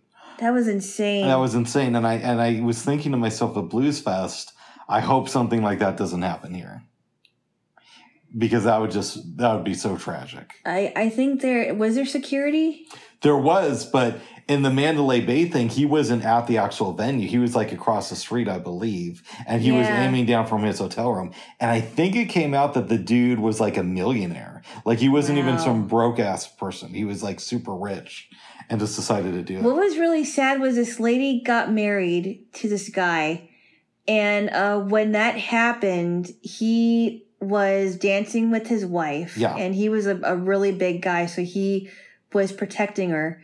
And he ended up getting shot and dying while he was protecting this. Just like some random dude came into their wedding? No. This was at the concert. Oh, wow. He was one of the people that died, and I felt so bad for her because they were having a good time and dancing, and he was he had his arms around his wife, and that idiot just shot one of the shots that he shot, one of the bullets that he shot hit him. And it was really sad to hear about that. I don't think you should ever kill a person. The exception being if it's like self-defense. If you're defending yourself or somebody is in immediate danger, then I kind of get it. Yeah. I don't think you should kill anybody, though, in general. Yeah. But I think it takes on another level of just you're a horrible human being if you randomly decide to kill strangers. Did you hear that story about Takia? Was it Bryan, I think? Takia Bryan? No. So she got shot because, and I think you would agree with this. So I don't know if you've heard the story, but I don't think so. She was going to stab her friend. She was going to stab this, I think it was not her friend, but it was this girl. Wow. The police was there because she was about ready to stab her friend and kill her. Yeah. And even though she was a young lady, they had to get that girl out of danger because if they didn't shoot her, she would have killed the girl. No. Listen, the only time violence, I think, is justified is when you're trying to protect somebody else or yourself. Yeah. So in that situation, I get it. Yeah, okay. Yeah. Okay. If you're trying to protect somebody else and the only way you can do it is use violence, like it's a sad thing. It is very sad. And you never want to be in that position. But if that's all you can do in the moment, that's justifiable to me. I get that. Yeah, and I think that people are realizing that if somebody is trying to protect their family, they should not be convicted of murdering of course that person, because if they're seriously trying to protect themselves and the family, like I've heard really interesting stories about grannies getting their gun and shooting somebody and either to get them off of the property or to shoot them and they ended up shooting them dead. Yeah. And I'm thinking to myself, well, wow, what a woman to have the wherewithal to get her gun and protect her house. Exactly. Yeah. Exactly. And I'm glad that we're on the same page with that, because some people would say, not all, but some people would say, oh, they should have, they killed somebody. I'm like, yeah. No. I'm anti-violence, but that take is a little bit too far. Sometimes you do have to defend yourself. Exactly. Yeah. Exactly. I totally agree. Yeah. Yeah. Yes. And Yes. That's true. We said a lot today there, J-Wo. Yeah, so the Blues Festival went off very well. It was a hit for both of us. Nobody died. Everybody had a great time. I don't know if everybody had a great time, but we had a great time. Maybe not everybody had a great time, but we did have a good. Every artist that we saw was very engaging with the audience. Everybody came to play. Yeah, everybody showed up. There were no slouches performing that we saw. No, not at all. Yes. Didn't you say there was? Oh, I asked you that question. That band that used to play, I forgot what they're called. The one who you said that was probably not really a good band. You talking about the disabled band? Yeah. Do they play every year? I don't know if they played every year, but they were there at least 2 times, maybe 3 that I went to the Blues Festival. Wow. I think they were called something like Guided by Music. Oh, wow. It wasn't my thing. Uh-oh. It wasn't my thing. Did they at least were they engaging to the audience, or were they kind of like... It didn't engage me. That's all I can tell you. Okay. It felt a little bit too hokey. Oh, really? Yeah. But that's just me. Why do you think that they felt a little hokey? They're playing off... to me, it felt like they were playing too much off the fact that they're disabled. Well, what would you say about the collective you were in then? We never played the Blues Fest. Well, I know that, but I mean, I guess it's a different situation. It's a different. If we had played the Blues Fest and we're like, oh, I'm blind, then that's a different thing. Oh my goodness. Yes. Okay. Whatever. I understand, babes. Yes. That tomorrow you want to be the one who brings up the subjects. Yes, I do. Yes. We're gonna switch it around because you ask a lot of questions, and I think I hope that I can do it justice, but I'll have to think of some questions. Yes, you will. Today we're doing Little JLo Speaks the Blues. Yeah. And tomorrow will be the Little JLo All Stars, maybe. I don't know if we're gonna call it All Stars or the Little JLo Review. Something like that. Yeah.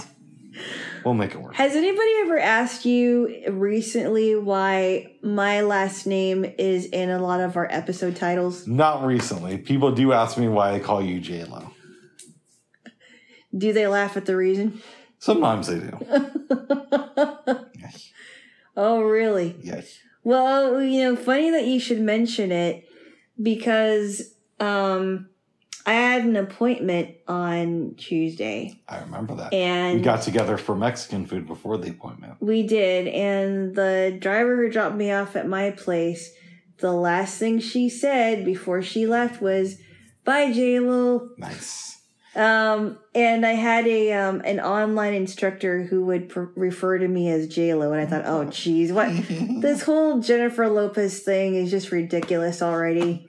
And then some people will have looked at me in the past, and they're like, oh, yeah, you really look like her. I'm like, no, I don't. Oh.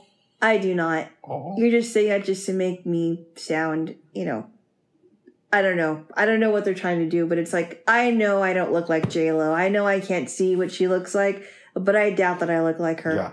You know what just popped into my mind, babes? And I'm sorry, I know this is a bit of a non sequitur. Yeah. Do you remember during Blues Fest where LaRonda's on stage and I think her kids left because they didn't know the set list, and then they come back on and she's like, y'all want to take turns helping me whip them? Did she say it quite like that? No, I don't remember her saying that, but I remember she said, okay, I'm gonna have the girls take a break. Okay. I thought she said something like that, but maybe I'm just remembering it wrong. I don't know, but I mean, I love how she harmonizes with her girls. Yeah. And I love how she says, she says some nice things about her husband. Yes. On stage. I mean, they're just a very talented family all together. They are. Oh, yeah. You were nice enough to take me out to Burgerville. That's okay. I gotta tell the story because I thought it was hilarious. Go ahead. We are done at the Mexican place that we love to go to quite a bit. Mm-hmm. We've been going there quite a bit, and Rick is like, "Okay, I just thought of something." I said, "What is that?" He said, "Okay, we're absolutely not going to do this, but if you really want to, we can walk all the way to, we could walk to Burgerville," and it wasn't actually that far. It was like 10 minutes away. Mm-hmm. We can walk to Burgerville and get a shake if you want. And I'm thinking, well, I have a time constraint. But I said, okay, why don't we do this? Why don't we get close to there and we'll check the time. So we ended up walking 10 minutes to Burgerville. We had to kind of make some adjustments to our route because there was a bunch of construction and it was really annoying. We had to get around it. But we got there. I bought us a hazelnut chocolate shake, and that was really good, actually. Yeah. And I didn't want to get a milkshake, but... Yes, you did. Did I? I just said you were the one who said... Yeah, I said that we're absolutely not going to do this. He manipulated it and said that, oh, I don't want to go, but if you want to go, which is code for I really want to go, and I want you to go with me. Oh, my. I know you, bub. Oh, I still love you, babes. You have a way of making me want to, go to a certain restaurant. Thank you, AJ. Well, but the shake was really good. Yes. My appointment went well, and overall, this has been a really good week. So, yeah. And when I was home for the 4th of July, there was a fireworks display outside my window, and people were watching it, and they're having a good time. I thought it was really even though they're kind of illegal right now in Oregon, but that's okay. Yeah, I think it's funny because when I was a kid in Hawaii, certain fireworks were illegal, but they were able to get some. Nice. I mean, there was always a really good fireworks display at my cousin's house, and it was always fun to go there for New Year's Eve. They were good, babes. They always had really good fireworks. Yes. Yes. Pretty cool. Very cool. Yes. Well, babes, is there anything else you want to talk about? No, but I think I'm gonna go and take another one. Okay. I hope you don't mind. I do, but I love you. I'll probably be doing the same thing. Oh. Yes. But I would prefer if you just, while I'm sleeping, if you just stay awake and watch over me, so. No, well, I can't watch over you. Oh, okay, what is? All right, babes. Oh my goodness. Give me a kiss. What? Stop it. Stop what?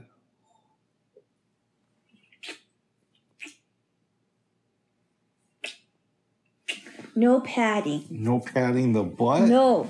All right, No. okay. All right, babes, anything else you want to say? I don't think so. It is going to be a nice weekend, but it is going to be hot on Monday. Yeah. We'll make it work. We will make it work. Anyway, we'll have to talk about what happens on Tuesday, but Sounds good, babes. anyway, that is all. And our next episode, Alana will take the driver's seat. I hope I do. I hope I do it justice. I do too. But we'll see how it goes. Yeah. Yes. All right, babes. Okay, bye-bye. Bye-bye. Bye-bye.